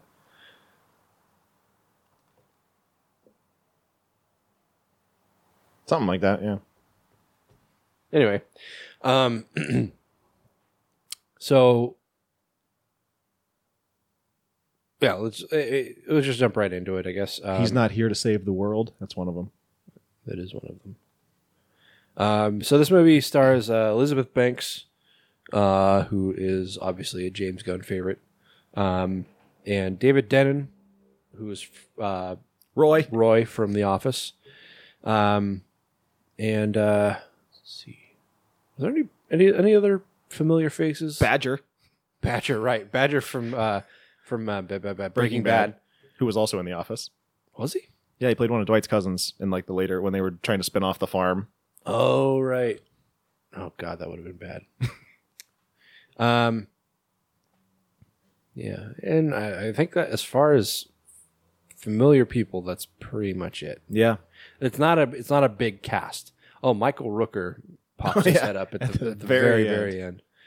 Oh, and Steve, I don't know how to pronounce his last name. Aggie? He was the other friend that was playing pool with them. He's a comedian. Oh, yeah, he's in Superstore. Yeah. Anyway, so, I mean, this has been described as like the evil Superman story, which it basically is. Yeah, I mean, it's very much like what if Clark Kent was evil? Yeah. It really doesn't stray too far from the Superman origin story. It takes place in Brightburn, Kansas. It's, Brightburn is obviously a fictional town in Kansas, just like Smallville was. And in the year 2006, I wish they would have called it like Littleton. Littleton. Yeah, it's like something like Smallville. Tori and Kyle Breyer, they're just simple farmers, out in Kansas, and they're recently married, like maybe a couple of years or so, and they've been trying to have kids, and just bad luck all over the place. They're just not. I mean, I think they said they tried not in vitro, but like fertilization type stuff, like anything to help try to encourage pregnancy, and just they're having no luck. Well, it doesn't stop them from trying. And one night, while they're about to get down and get busy, suddenly something strikes the land, strikes the ground on their property, and knocks out all the power in their home. We don't actually see them go out to explore what this is. It kind of jumps forward in time pretty much immediately. This opening scene is real short. Yeah. It jumps forward, was it 12 years? Yeah, 12. And in that time, their son, Brandon Breyer, so you've got the alliteration just like a lot of superheroes have. Clark Kent, Peter Parker. Is it alliteration if it's not the same letter? I think it's a sound. Okay. And others. And others. They're there, I promise. Well, I mean, there's not just in their secret identities, but their names, like Wonder Woman. Yeah. Lost my train of thought. Anyway, so Brandon has been raised as a normal child, even though he came to Earth in a ship or some kind of meteor or whatever it is. Machinery of some kind. But like I said, they've raised him as a normal child, not telling him about his past or his origins, only telling him that they adopted him. This is not the first time we've seen something like this in a movie, or it's just like, hey, we found this kid, but to everyone else, we adopted him. It's like, this is something that I feel like if you were going to adopt a child, you'd go tell your friends, like, hey, we're trying really hard to adopt. Right. Yeah, it's not just like, oh, hey, we have this baby that we went and adopted randomly. And you don't just walk in and pick up a baby either. Yeah, it's like, it's a process. It's like people are on waiting lists for years before they get one. But that's neither here nor there. Brandon is he's kind of an outcast because he's exceptionally smart, and that obviously doesn't go over well with people that are not smart. Yeah, he's very antisocial. Either by, I don't know if it's it doesn't really get into if it's by his choice or if he's just kind of outcast by the rest of the kids. Yeah, I mean, this is kind of where it leans into like a really very similar Superman origin story, because he feels like an outcast. He feels different, and he doesn't know why. But he's just like, okay, he kind of grows up thinking there's something wrong with me. I don't know what it is, but I'm definitely different than everyone else. But I mean, Tori and Kyle, I keep forgetting Kyle's name. I feel like they only say it like one or two times. Like I didn't know it for most of the movie. Yeah. But Tori especially is like kind of going out of their way to really express a lot of love and admiration of their son. But this really doesn't help him from feeling different. And let's see, one night he starts convulsing in his sleep. Am I jumping ahead too far? Or is there something that happens before that? I mean, the only real glimpse you get of any kind of powers he has is at one point, Tori whistles. Like they have this whistling thing that they do back and forth in the house, and he's in the barn, and yet she's able to hear him. So there's some kind of like telepathic thing going. Was she still in the house when that happened? Mm-hmm. Because she opens the back door and she says, "You better not be in that." Huh. I didn't put that together. Brandon, I mean, when it was this power, what's the word? Come out. many of the same powers as Superman. You know, super strength, flight, eye lasers. He doesn't appear invulnerability. I think like to Bulletproof. he doesn't appear to have like super senses like Superman. Yeah. I mean, if he does, it's never broached. Yeah, they don't really touch on it. There are parts where it's just like, okay, well, Superman would have known where they were, unless he's just playing dumb, Playing possum. Yeah. Anyway, so yeah, his powers start to manifest, and you know, much like Clark Kent, you know, he's never been sick, he's never bled, he's Never broken a bone. and you know, Kyle mainly is starting to really sense that that's very strange. And, you know, I mean, they know where he came from. He came from fucking outer space in a ship. And one night, Brandon starts convulsing and chanting in some alien language, and winds up basically sleepwalking out into the barn and just brutally trying to rip the doors off of this area where they're keeping the ship that he came to Earth in. And like I said, this is very similar to Superman. Like the ship is like calling to him.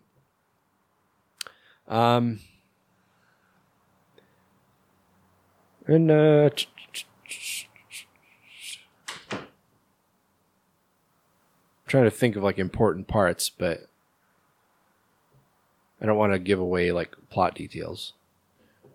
Well, I mean, he starts getting very like obstinate. He starts getting like talking back to his parents. Yeah, and they just kind of chalk it up to be puberty, hormones and stuff. Yeah, and that very well could be what's causing all this, is just him hitting puberty and that kind of making all these things, all these changes happen. And they think that that's why he's being the way he is, because they find him stashing, like not bra ads. Yeah, bra ads. Which, you know, at his age, we all oh sure took a slam or two of those. Oh yeah, 100. And but then he's also got pictures of like bodily organs. Yeah, like viscera and shit. Yeah, kind of fucked up. And Dory's just like, is this a guy thing? Kyle, no, that's not a guy thing. No guy thing I've ever seen. But so they take him out camping, and you know, Kyle's trying to kind of give him the talk. You know, your body's so awkward. Yeah, body's changing. You know, you're gonna start thinking about girls and blah blah blah blah blah. And I think Brandon kind of misconstrues that, as to like, you know, he can almost like take what he wants. But like you said, he's becoming very obstinate, very arrogant. What's funny because Kyle says like, you know, nobody ever told me that it was okay to touch it, play with it. I was like what? What is it? He's like, you know, your penis. He was like, now? Not right now. No, not right now. Let's see.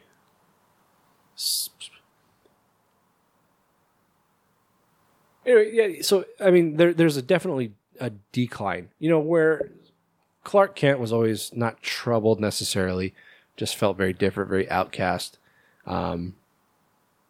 You know, all the way up until the point where he moved to Metropolis and became Superman. You know, Brandon is becoming very rebellious. It's almost like something is taking over his body. Yeah. Because there's a couple times where he finds himself doing something that he doesn't even realize he's doing. Like you talked about, you know, the sleepwalking to the barn. At one point he's eating breakfast and he just starts chewing on the fork and he just mangles it with his teeth. And he doesn't even realize he's doing it until Kyle comes up and pulls the fork out of his mouth. Yeah, that's definitely the interesting thing, is that he doesn't seem to be consciously doing it up until a certain point. Yeah. But yeah, it's like, if it weren't for like just the over advertising of this, you might not be so clued into exactly what's going on. Unfortunately, it's kind of obvious. You know exactly where the story's going. It would have been nice to have a little more mystery. Yeah. To, you know, so you're not knowing exactly what's going to happen as far as story. Basically, everything that happened to Superman, except evil. Yeah, more or less. Like, as I was watching, I didn't realize how closely it was going to follow the Superman story. Yeah. And it's very similar to Man of Steel itself, as far as little particulars. It's been in the commercial, the Man of Steel scene where he sticks his hand in the lawnmower. Oh, yeah. And just mangles the blade. And that's kind of where he starts to realize, like, what he's capable of. That scene, all I could think, because, like, he's trying to start the mower, and he ends up, like, yanking the thing so hard that he throws the mower, like, 100 yards or something. Right. And then, like, he just looks at his hands. I'm like, why do people in the movies always do that? Like, I don't think that would be my first reaction, to be like, what is wrong with my hands? Like, yeah, that mower, I need to get me one of those. Because, my mower, I think I spent, like, almost $200 on it. And it stops it just fucking cuts out if I hit, like, a patch of grass that's too thick or too long. And that thing fucking kept running after he threw it, like, like 200 feet. So I got to find out what kind of mower that was. I don't know. It doesn't appear to start very well. Well, once it gets going, boy howdy. Yeah, I mean, I don't want to start giving away parts of the story, so maybe that's kind of the first 2 acts or so are pretty slow. Like, not a whole lot happens. Yeah, it's really towards the end when Brandon just kind of starts to embrace who he is.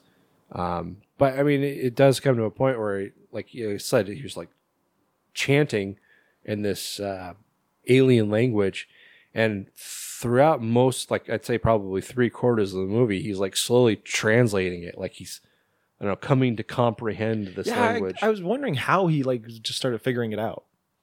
Well, like, I mean, Superman, like, he I forget actually how he learned Kryptonian. He may have learned that in Fortress of Solitude, I'm not sure. But I mean, even though he never actually lived on Krypton, he still knows how to speak the language. So, probably less explanation in this than there was given in Superman, but... Well, yeah, but it's weird because it's like, it's not like he just, like, says it and knows it. It's like he just keeps repeating it, and then all of a sudden it's just like, oh, that means this. Yeah. But so, I mean, he eventually pieces together what this message he's receiving is, and it seems to all be coming from this ship. Because every time he starts getting this message in his head, the ship starts glowing. Mm-hmm. Take the world. Right. And that's kind of when you get, like, your confirmation that he's not only just inherently evil, he was sent here to do evil. Right. And that's kind of where it actually makes me think of Dragon Ball. I know you probably don't really know much about that. Very, very little, yeah. Yeah, Goku, who's kind of like Earth's hero, he was sent to Earth by the Saiyan race to take over the world. But when he arrived on Earth, and he was a baby, and he was a little shit baby, but then he, like, took a knock on the head and got amnesia. So basically now he's like this super powered baby who was raised by this really nice old man, and so now he's a hero instead of being evil. But yeah, I mean, there's no real explanation to why Brandon has all these powers. Where Superman, it's because of the yellow sun. The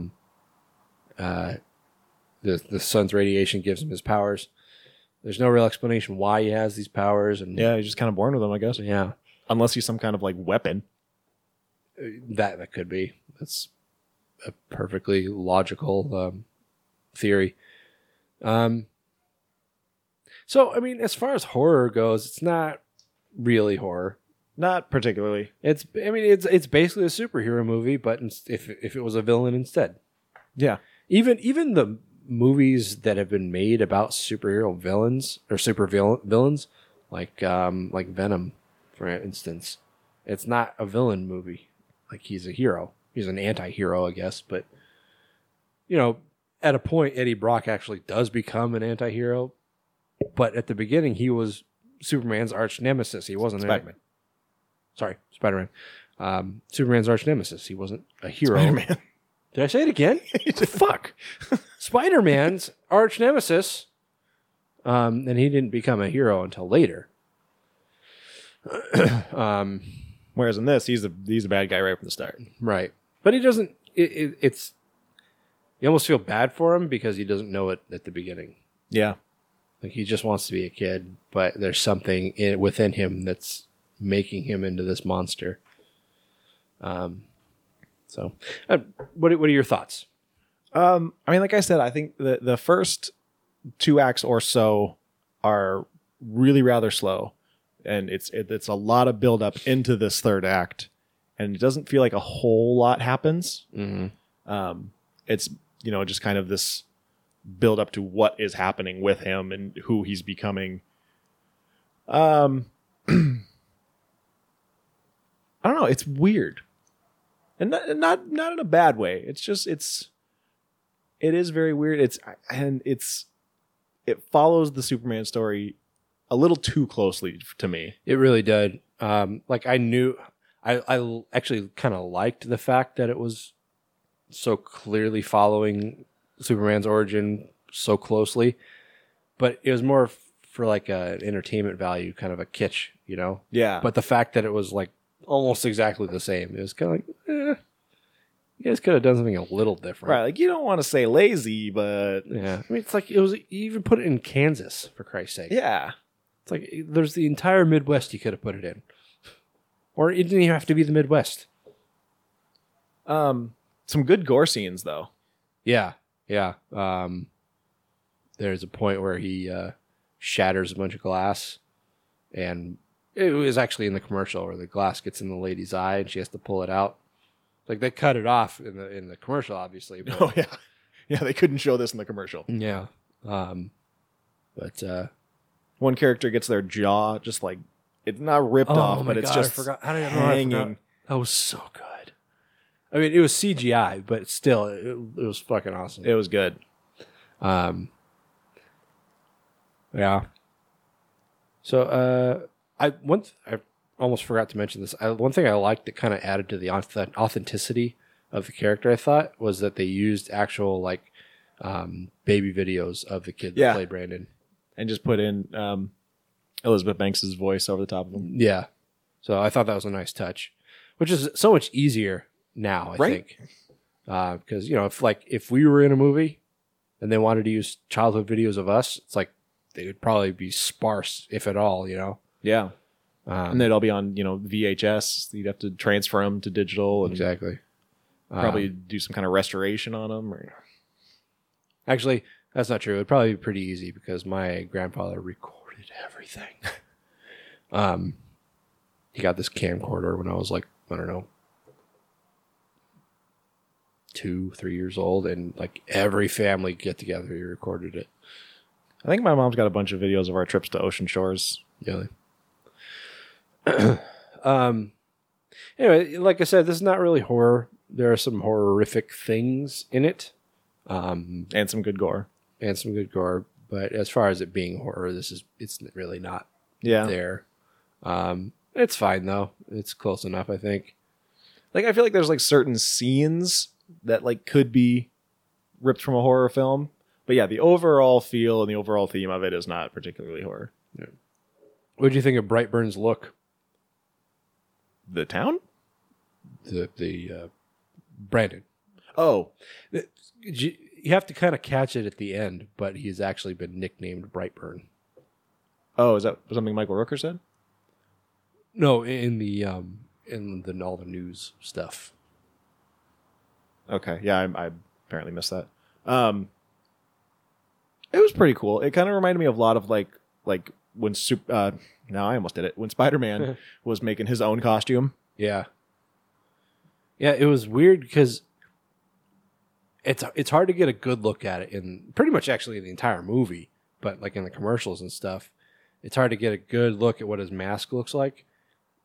At a quick glance, it looks almost like a gas mask. Yeah, the laces in the front almost look like a gas mask tube. Yeah, or almost like a bug face almost. But in reality, it's just a piece of a blanket that he cut eye holes into, and then he laces it up in the front. And it's almost like a reverse luchador match Kinda, or something. But overall, it was kind of a cool look, I guess, for a kid. I would have liked to see like maybe like an adult version that was more,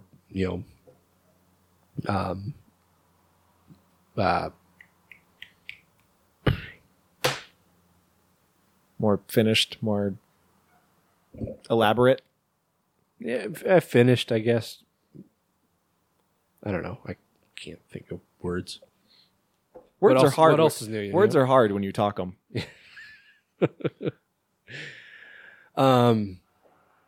But I mean, for what it was, just like a very quick and dirty homemade costume. It was pretty effective too. And Yeah, I mean, it looked like something that a 12-year-old kid would make. yeah. And whereas Superman doesn't typically walk around with his just glowing eyes, that like Brandon did that.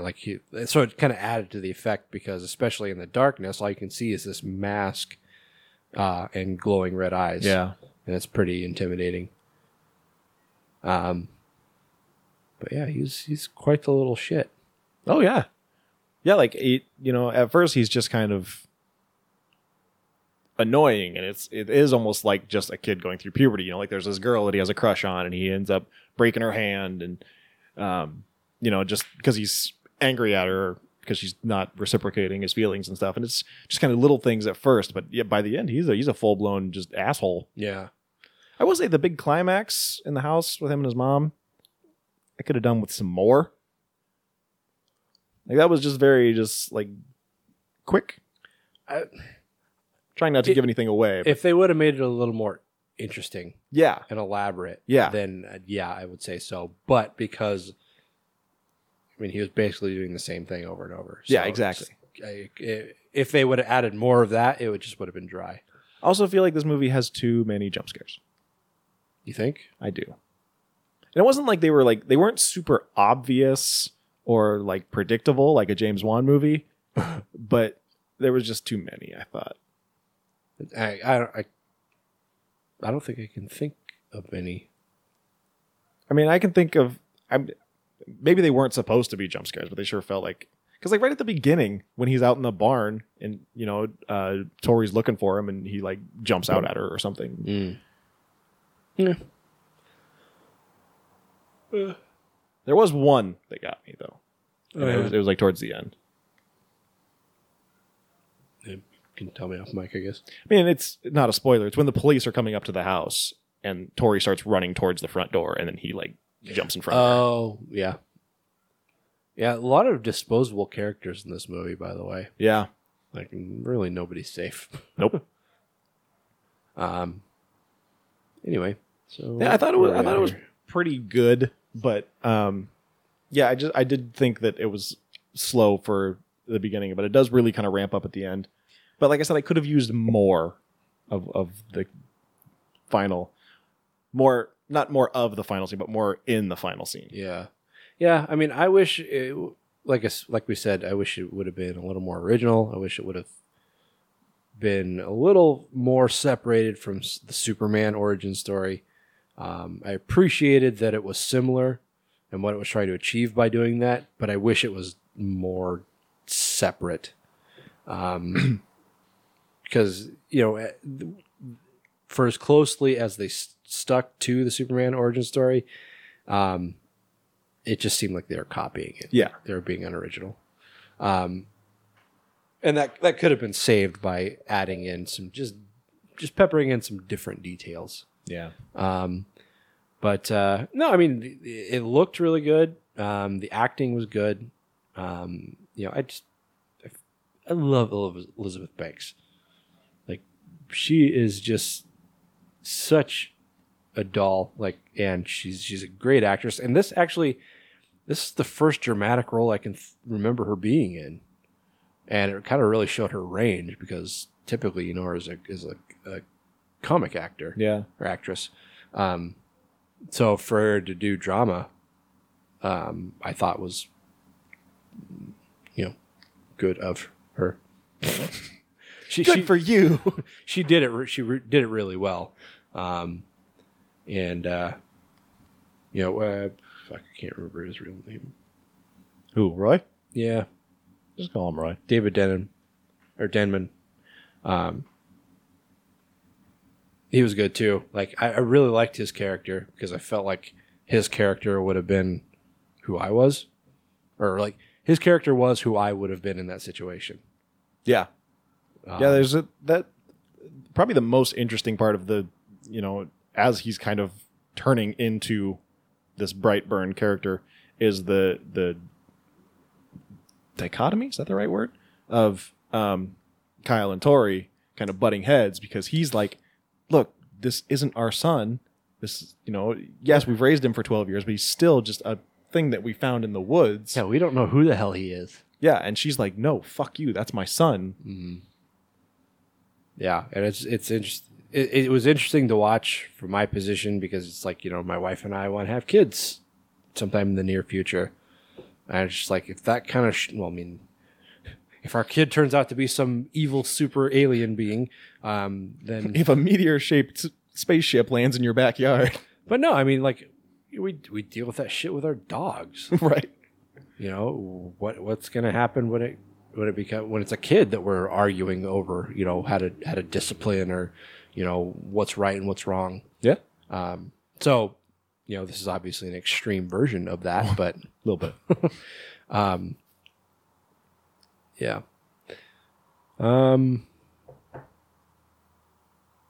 Yeah.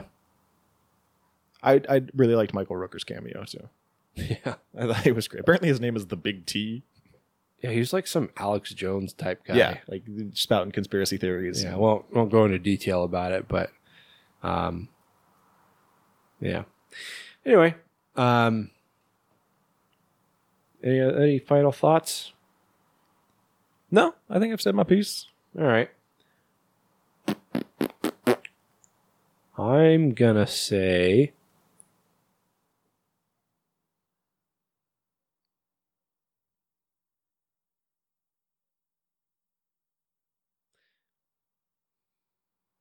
I'm torn between a 6 and a 7. That's how I am too, but I'm leaning more towards 6. I'm leaning more towards 7. No,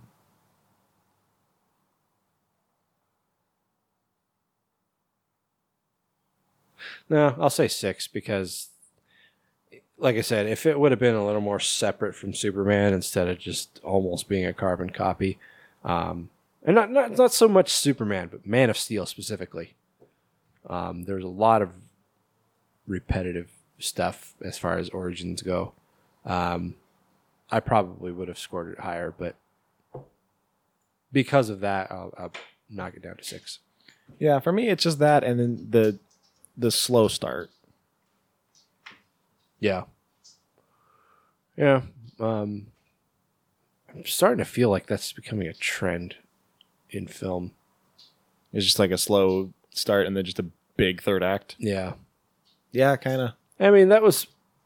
I'm not a big theater person, but I'm pretty sure that's kind of like how a lot of theater, like actual plays would go. I mean, like, I know in horror, you want to have that big surprise or that big unveiling in the third act and stuff. But like we said, this one isn't really horror, so it's more just kind of this build up. Yeah. It's just very dramatic until the final act. Yeah. So 6 from you? 6 from me as well, yeah. All right. So, our second movie, like Tony was saying earlier, was supposed to be Godzilla, but that didn't happen because things happened. So I saw this. Me, I can't drink water. God damn it! At least you're not choking on it this time. That's a plus. Like that's a step up.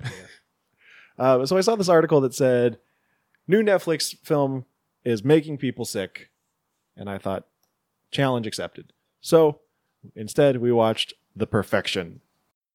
What is happening to me? I'm burning up. It's gonna be okay, Liz. Oh, it's not. Oh, God, it's not. Listen to me. Something is wrong. Something is wrong with me. Lizzie, I know. That's why we need to get you help. I'm dying. I'm dying.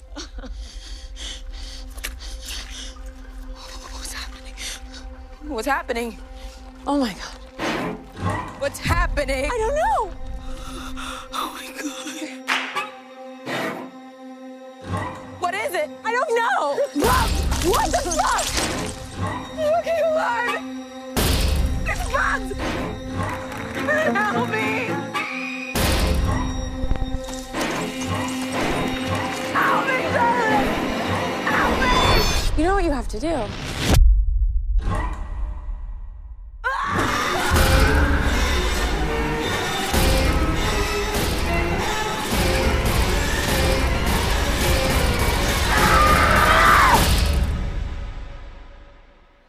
Well, you know what happens now.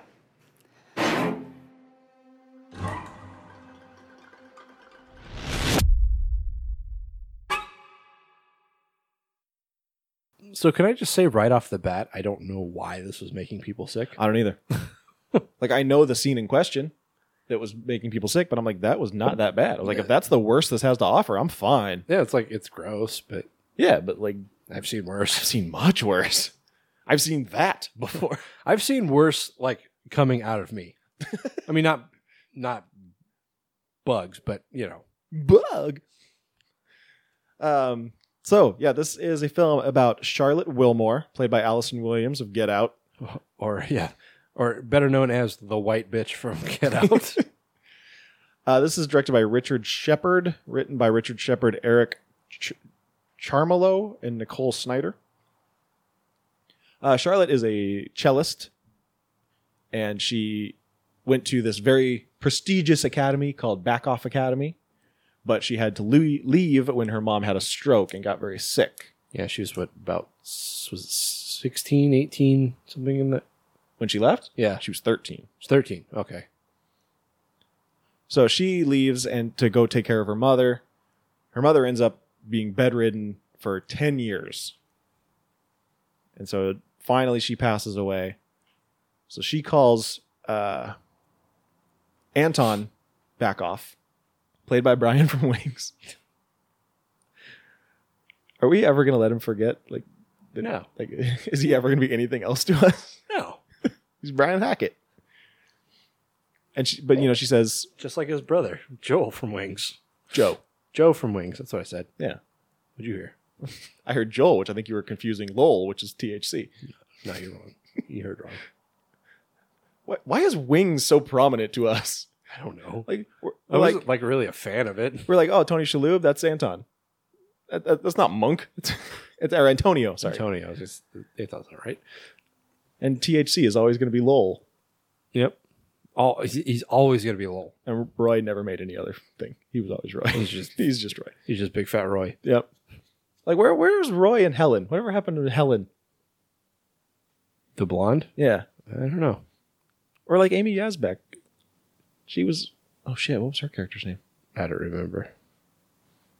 She was Helen's sister, which didn't make any sense because they look nothing alike. No. She married John Ritter and made 2 Problem Child movies. Anyways, but she says, my mom finally died. She even says that. She's like, finally, my mom died. Yeah. She's like, I need to come back. And so she travels to Shanghai to meet up with him and his prized student, Lizzie, or Elizabeth. Basically the new her. More or less, yeah, because she was like the prodigy. She was the hot shit thing when she was at the academy. But since she had to leave, this Elizabeth or Lizzie took over. And Charlotte and Lizzie really hit it off right off the bat. Become friends in the span of a day. Become lovers in the span of a night. Very fast. Very fast. Very sexy scene, though. Yeah, it was. I was kind of into it. Not right now. Like, I don't know Logan Browning. I've never seen her before. Me neither. She was cute. Yeah. So the next day, Lizzie wakes up and she's just hungover as shit. She even says at one point, she's like, not being at the academy anymore, I can have more than 1 drink a night. So clearly she's not someone who drinks regularly. Yeah. Did you say that she's taking a leave for 3 weeks? Not. Yeah. So she's going on a kind of a me time vacation. Yeah. A liaison? No, that's not right. Just leave. Yeah, sure. Whatever. I was trying to fancy up this dump. Don't you know who we are? But so Lizzie wakes up and she's all hungover, and Charlotte, gives her some ibuprofen, a little hair of the dog. I don't know how much of this movie to talk about. There's a lot of twists and turns in it. Yeah. Yeah, I was thinking the same thing. I was thinking that earlier. So we'll limp through this. Let's just see how it goes. But so they take off into Shanghai, and where were they going? I remember Lizzie says it's going to be all rough and tumble and riding these like old buses, and she's going backpacking through rural China. Right. Okay. But as they're on the bus, Lizzie starts just getting violently ill. She says, there's a fire in my head, and her whole body aches, and she shits her pants. Yeah, that was rough. Yeah. Especially, I was watching this morning while my guts were just killing me. I was like, I feel you, honey. And this is the scene in question that was apparently making everyone sick. And, maybe it's a spoiler, but it's very minor if it is. But she throws up maggots. She pukes all over the window. She's trying to open the window, and it won't open. So she throws up all over the window, and there's maggots crawling through it. Yeah, there's like this, like bright yellow. Yeah, it looked like bile. egg yolks. Yeah. Like raw egg yolks. That's all it really looked like. And it was. So going into this movie blind, like I had no idea what it was about. Me neither. All I knew about this movie is that it had Allison Williams, and there was a scene. Then this scene was making people sick. That was really all I knew, and I knew that it had something to do with a cello. So the previous night when they're at this party, and the reason they're in Shanghai is because Anton and Paloma are kind of vetting their new student. Paloma is his wife. Oh, did you not mention that? No. Yeah, just they've got a selection of 3 little Chinese girls who are like finalists to be their new student. So that's why they're all there. And Lizzie and Charlotte are the judges. Oh, is that what it was? Yeah. Oh, okay. I guess I didn't know that part. Yeah, he introduced him as such. Oh. Anyway, so yeah, they're at this big party, and this one guy suddenly starts getting violently ill, and starts throwing up. And Lizzie or Charlotte, I can't remember who, asks, what's going on? And she's like, oh, and she overhears other people talking about something that's going on towards the border, where people are just getting sick. It's an airborne virus, and people are just getting violently ill. They said it's Ebola. Did it say it was Ebola? Okay. I don't know if they said it, but like later when Lizzie's getting sick, she's like, what if I have that Ebola thing? I remember that, but I thought she was just overreacting. I mean, she might have been. Yeah, I don't recall them saying Ebola, but they were also speaking Chinese. Right. Or Mandarin. Sorry. Chinese is not a language. Is it? I thought it was Mandarin and Cantonese Chinese. Or those are the 2 kinds of Chinese, yes. But there's no language called Chinese. Huh. Okay. Where to leave off? Oh, Ebola. Anyway, so actually, I think as the viewer, when Lizzie starts getting sick, you're kind of like, oh, she probably got that, whatever that guy had. Yeah. And then when she throws up, it's that same yellow bile. It kind of like visually kind of confirms that she's got whatever that guy had. And she's like, what if I have whatever that guy had last night? Yeah. But then you got the maggots just to kind of put it over the top. Yeah, it's just a little extra. Yeah. But so they get kicked off the bus because the guy's like, you're not going to shit on my bus. Mr. fucking Chinese Skullet. Yeah, that guy was an asshole. He was an asshole. Like everybody else on the bus is like, oh man, this girl's really sick. We got to do something. Well, yeah, they're like giving her water and like they give her a mask at one point. Yeah. The one guy on the bus that speaks English. Right. He's trying to help. What a stroke of luck. Yeah. Ugh. He's very like reticent to help at first. Because Charlotte's like, does anyone speak English? And he doesn't speak up. Yeah, anyway. Yeah, so they get kicked off the bus, and the guy that speaks English, he's like, there's a town about 10 minutes that way. Just start walking. Maybe they'll have a pharmacy. Maybe they'll have a doctor. So they start walking. And Lizzie just starts like freaking out. she's like, there's things in my skin. There's something in my brain. I don't know what to do. Boy. Where do we go from here without giving things away? I mean, I kind of feel we have to stop there. Yeah. This isn't a very spoiler-free review friendly. No, like we said, there's lots of twists and turns. Like it twists and then it twists another way.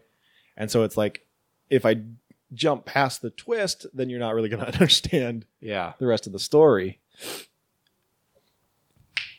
Yeah. Yeah. I mean, without giving anything away, I feel like that's kind of where we have to stop. Yeah. Because there isn't really anything else that doesn't blow up something else. Right. Yeah, that's the other thing. If we jump forward, it's hard to talk about without giving away what we're jumping past. Right. So that's it. Yeah, sorry, that doesn't give you a lot of information. Just whetting their appetite. Yeah. Whetting.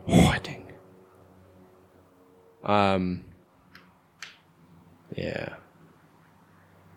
Not so much a horror. Again. Yeah, again, not so much. I think it's billed as a thriller / horror. It was definitely a thriller. It was it reminded me of it was like a revenge thriller. And that in itself is kind of a spoiler, I think. But it at times kind of reminded me of I Spit on Your Grave a little bit. A little bit. As far as themology, not so much the actual happenings in the film. Just I don't know. Yeah. But yeah, I mean, there were things in it. There's just they were nice twists and turns. They're kind of interesting takes on the story. There are some things where it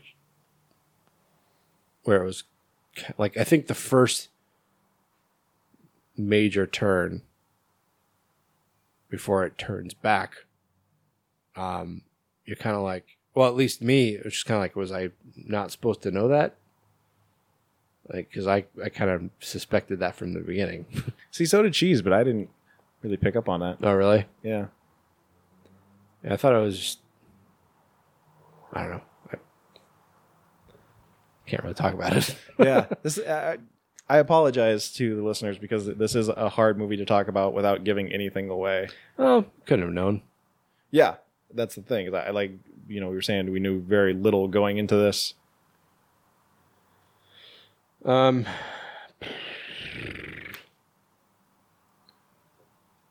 I mean, Lizzie goes back to back off, and Brian from Wings is not very receptive.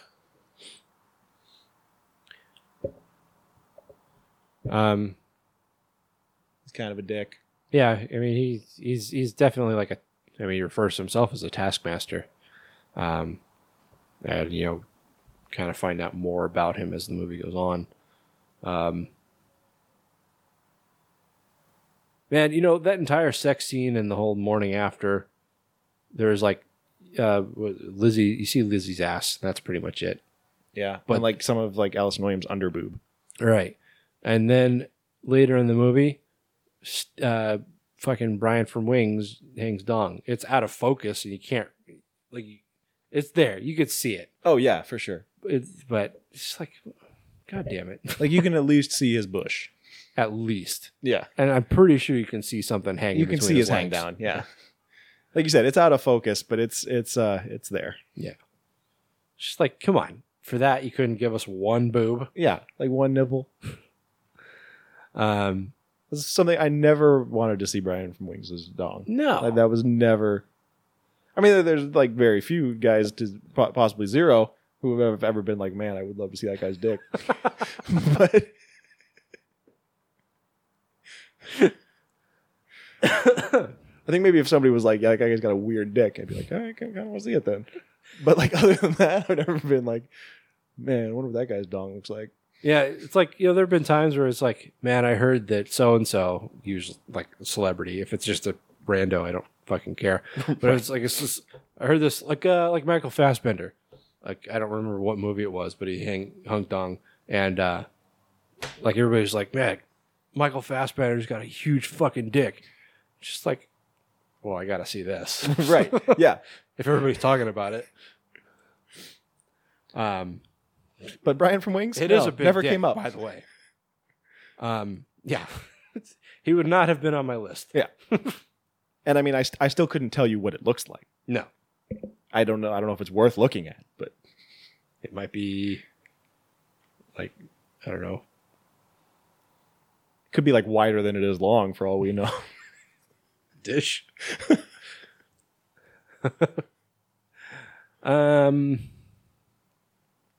I don't really know what to talk about. It's a weird movie. It is weird. It's kind of surreal. It's displayed in 4 parts, like 4 chapters, and they like pop up on the screen in chapter 1, chapter 2. Each chapter gets a little name. I mean, it's kind of an artistic thing, I guess. I don't really see the point of it. Yeah, it didn't really serve a purpose at all.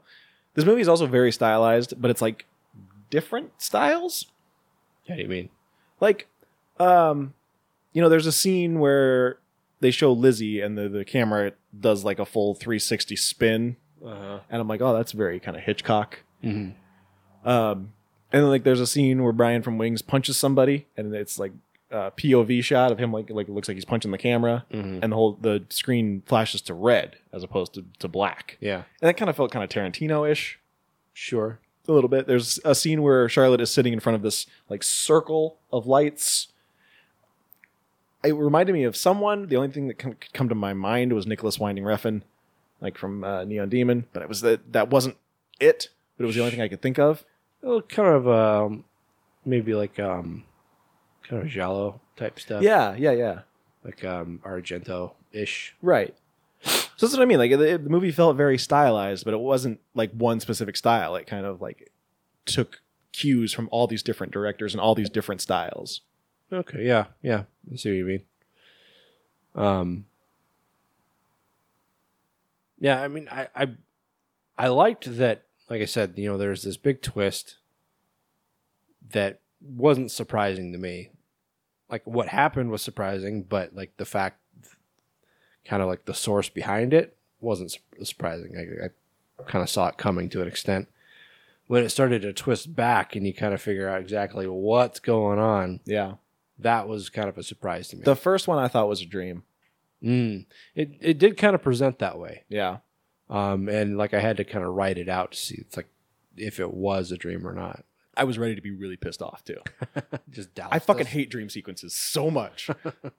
Like very rarely, like if you're gonna have a dream sequence in a movie and you want me to enjoy it, tell me it's a dream sequence from the beginning. If there's ever a fucking scene that is 15 minutes or longer that I then find out the whole thing was a dream, I'm pissed off.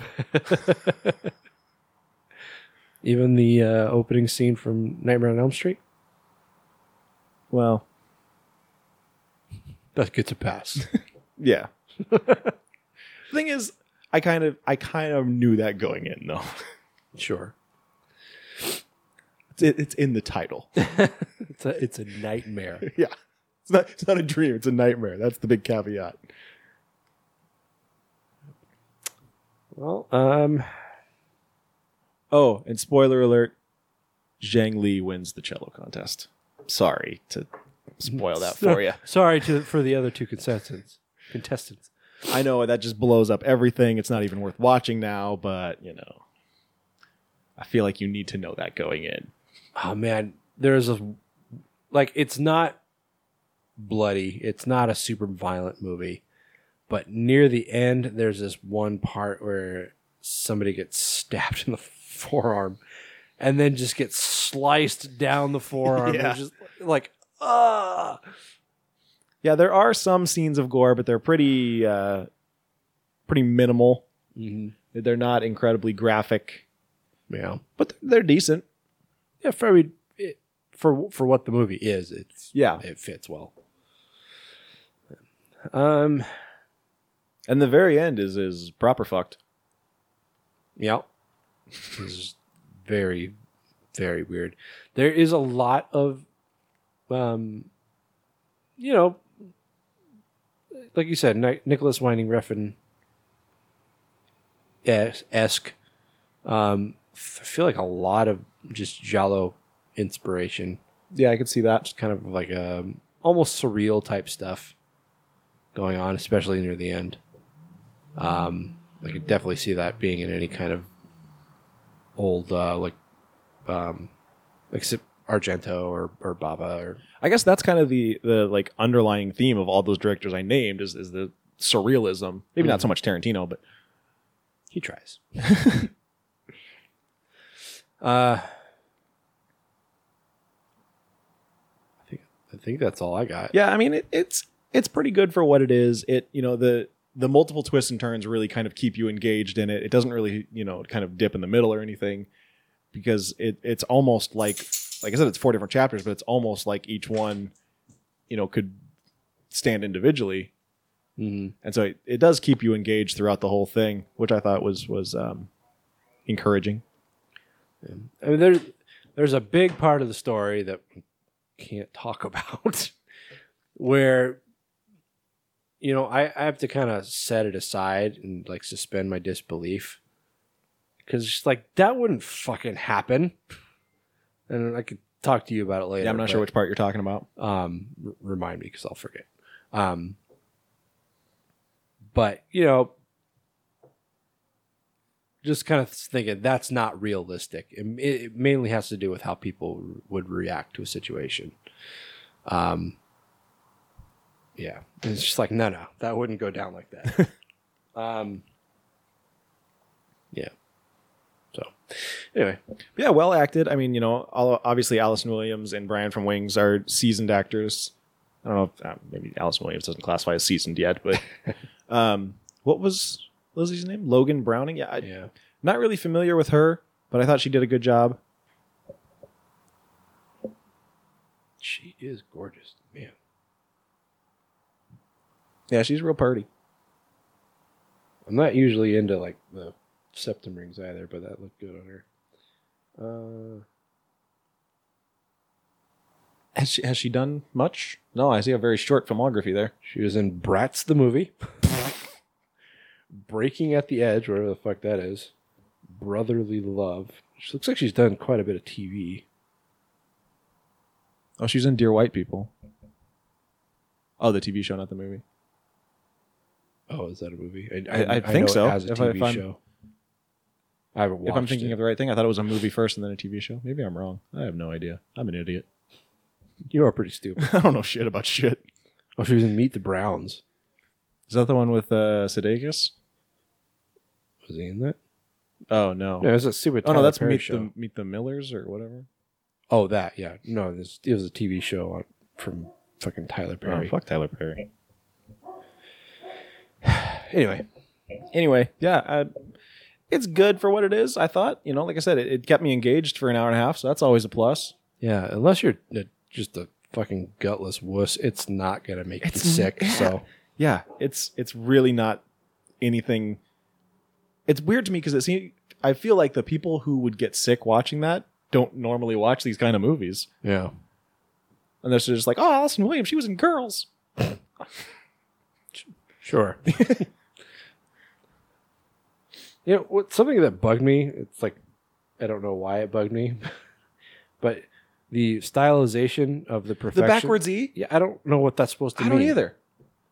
And they made such a point of it twice in the movie to do it. Yeah, like once the final title card came up and it says the perfection and then the E like flips around. And they did it at the very beginning too. Yeah. It was on the poster. But like when it happened at the end, I was like, I don't understand the point of that. Yeah. And she's just like, oh, because it's not perfect. I was like, that doesn't make any fucking sense. That's stupid. It's a reach. Shut up. I didn't say any of that.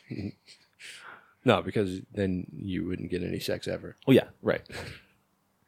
Sex is good. Anything else? No. They don't say the perfection until like the last 10 minutes when they say it like 5 times. So many times. It's like if the perfection isn't perfection, then there's no perfection in your perfection. What are you talking about, Brian Hackett? And like they said it in a way where it's like it was always in relation to playing. Yeah. And like I'm like, are they just talking about being perfect, or is the perfection like a musical piece? Like I still don't know what the difference was, or if I don't know what was what. As far as I can tell, he was just talking about playing perfectly, but they always worded it as the perfection. Yeah. So I don't know. And if you don't have the perfection, you pay the price. Right. The dong. which is Brian from Wings' dong. Which that might be a little bit of a spoiler, but fuck it. It's the end of the episode. Yeah, nobody's still listening to this. All right, so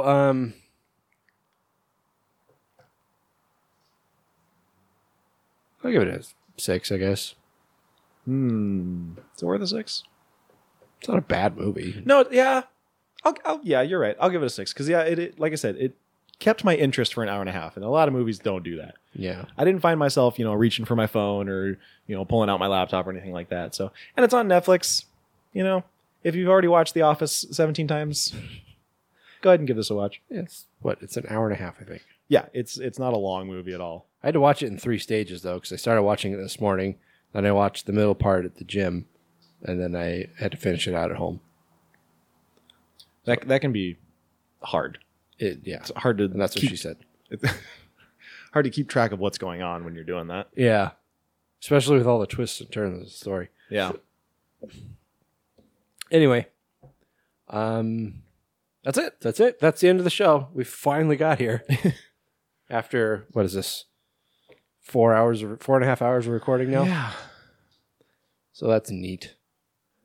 Anyway, but we'll be back in a couple weeks with 2 new reviews, and we'll try to do it right the first time. Hopefully. Next time. Taylor, what are we going to be watching? We're going to be watching Slaughterhouse Rules, the new movie the first movie from Simon Pegg and Nick Frost's production company, as well as Jim Jarmusch's The Dead Don't Die. Right. Starring Bill Murray. Do we have to see both movies in the theater again? No, Slaughterhouse Rules is VOD. Okay. But I think we have to see The Dead Don't Die in theaters. Yeah, I knew that. That's fine. I'm not really usually a Jarmusch fan, but this looks good. It looks pretty funny. Yeah. It's got people I like in it. It's got a great cast. It also has Adam Driver, though. You don't like Adam Driver? I don't really have an opinion on him, actually. My sister hates him. Really? So much. I don't really know why. But yeah. Anyway. It's funny because, not to generalize, but usually women like him more. Sure. Which I think probably goes back to him being on Girls. It was a dumb show. It was a dumb show. I hated that stupid show. Like, everything about that show was bad. Yeah. I really don't like the main girl, whatever her name was. I don't remember. Lena Dunham? Yeah, I don't like her at all. No, she's fucking trash. Anyway, yeah, so we're going to be watching those in a couple weeks, and we'll have a bunch of new horror business for you too. And we'll, like I said, record that the first time next time. Till then, Taylor, where can people find us? They can find us at graveplotpodcast.com or wherever podcasts are found. Except Spotify. They can find us on Facebook or Instagram as Graveplot Podcast and on Twitter as Grave_plot. And of course, if you would like to get exclusive content, head over to patreon.com/graveplotpodcast. That's us. In a nutshell. Yep. We're on YouTube, but you can't listen to the episodes there. No, you can't. There's a few videos. You can watch the one episode of Skeletoni's Workshop of Horrors. And our shorts. Yeah. There will be more eventually. Probably. I'll get there. Like I said before, I have ideas. I just need to do it. Yeah, I need to actually do them. Anyway, so thanks for joining us, guys. We'll catch up with you next time. Till then, I am Skeletoni. I am Taylor of Terror. This is Plot Podcast, where we're all a little dead inside. Out the door, just in time. Head down the 405. Gotta meet the new boss by 8 a.m. The phone rings in the car. The wife is working hard. She she's running late tonight again. Well, I know what I've been told. You gotta work to feed the soul. But I can't do this all on my own. No, I know I'm no Superman. I'm no Superman.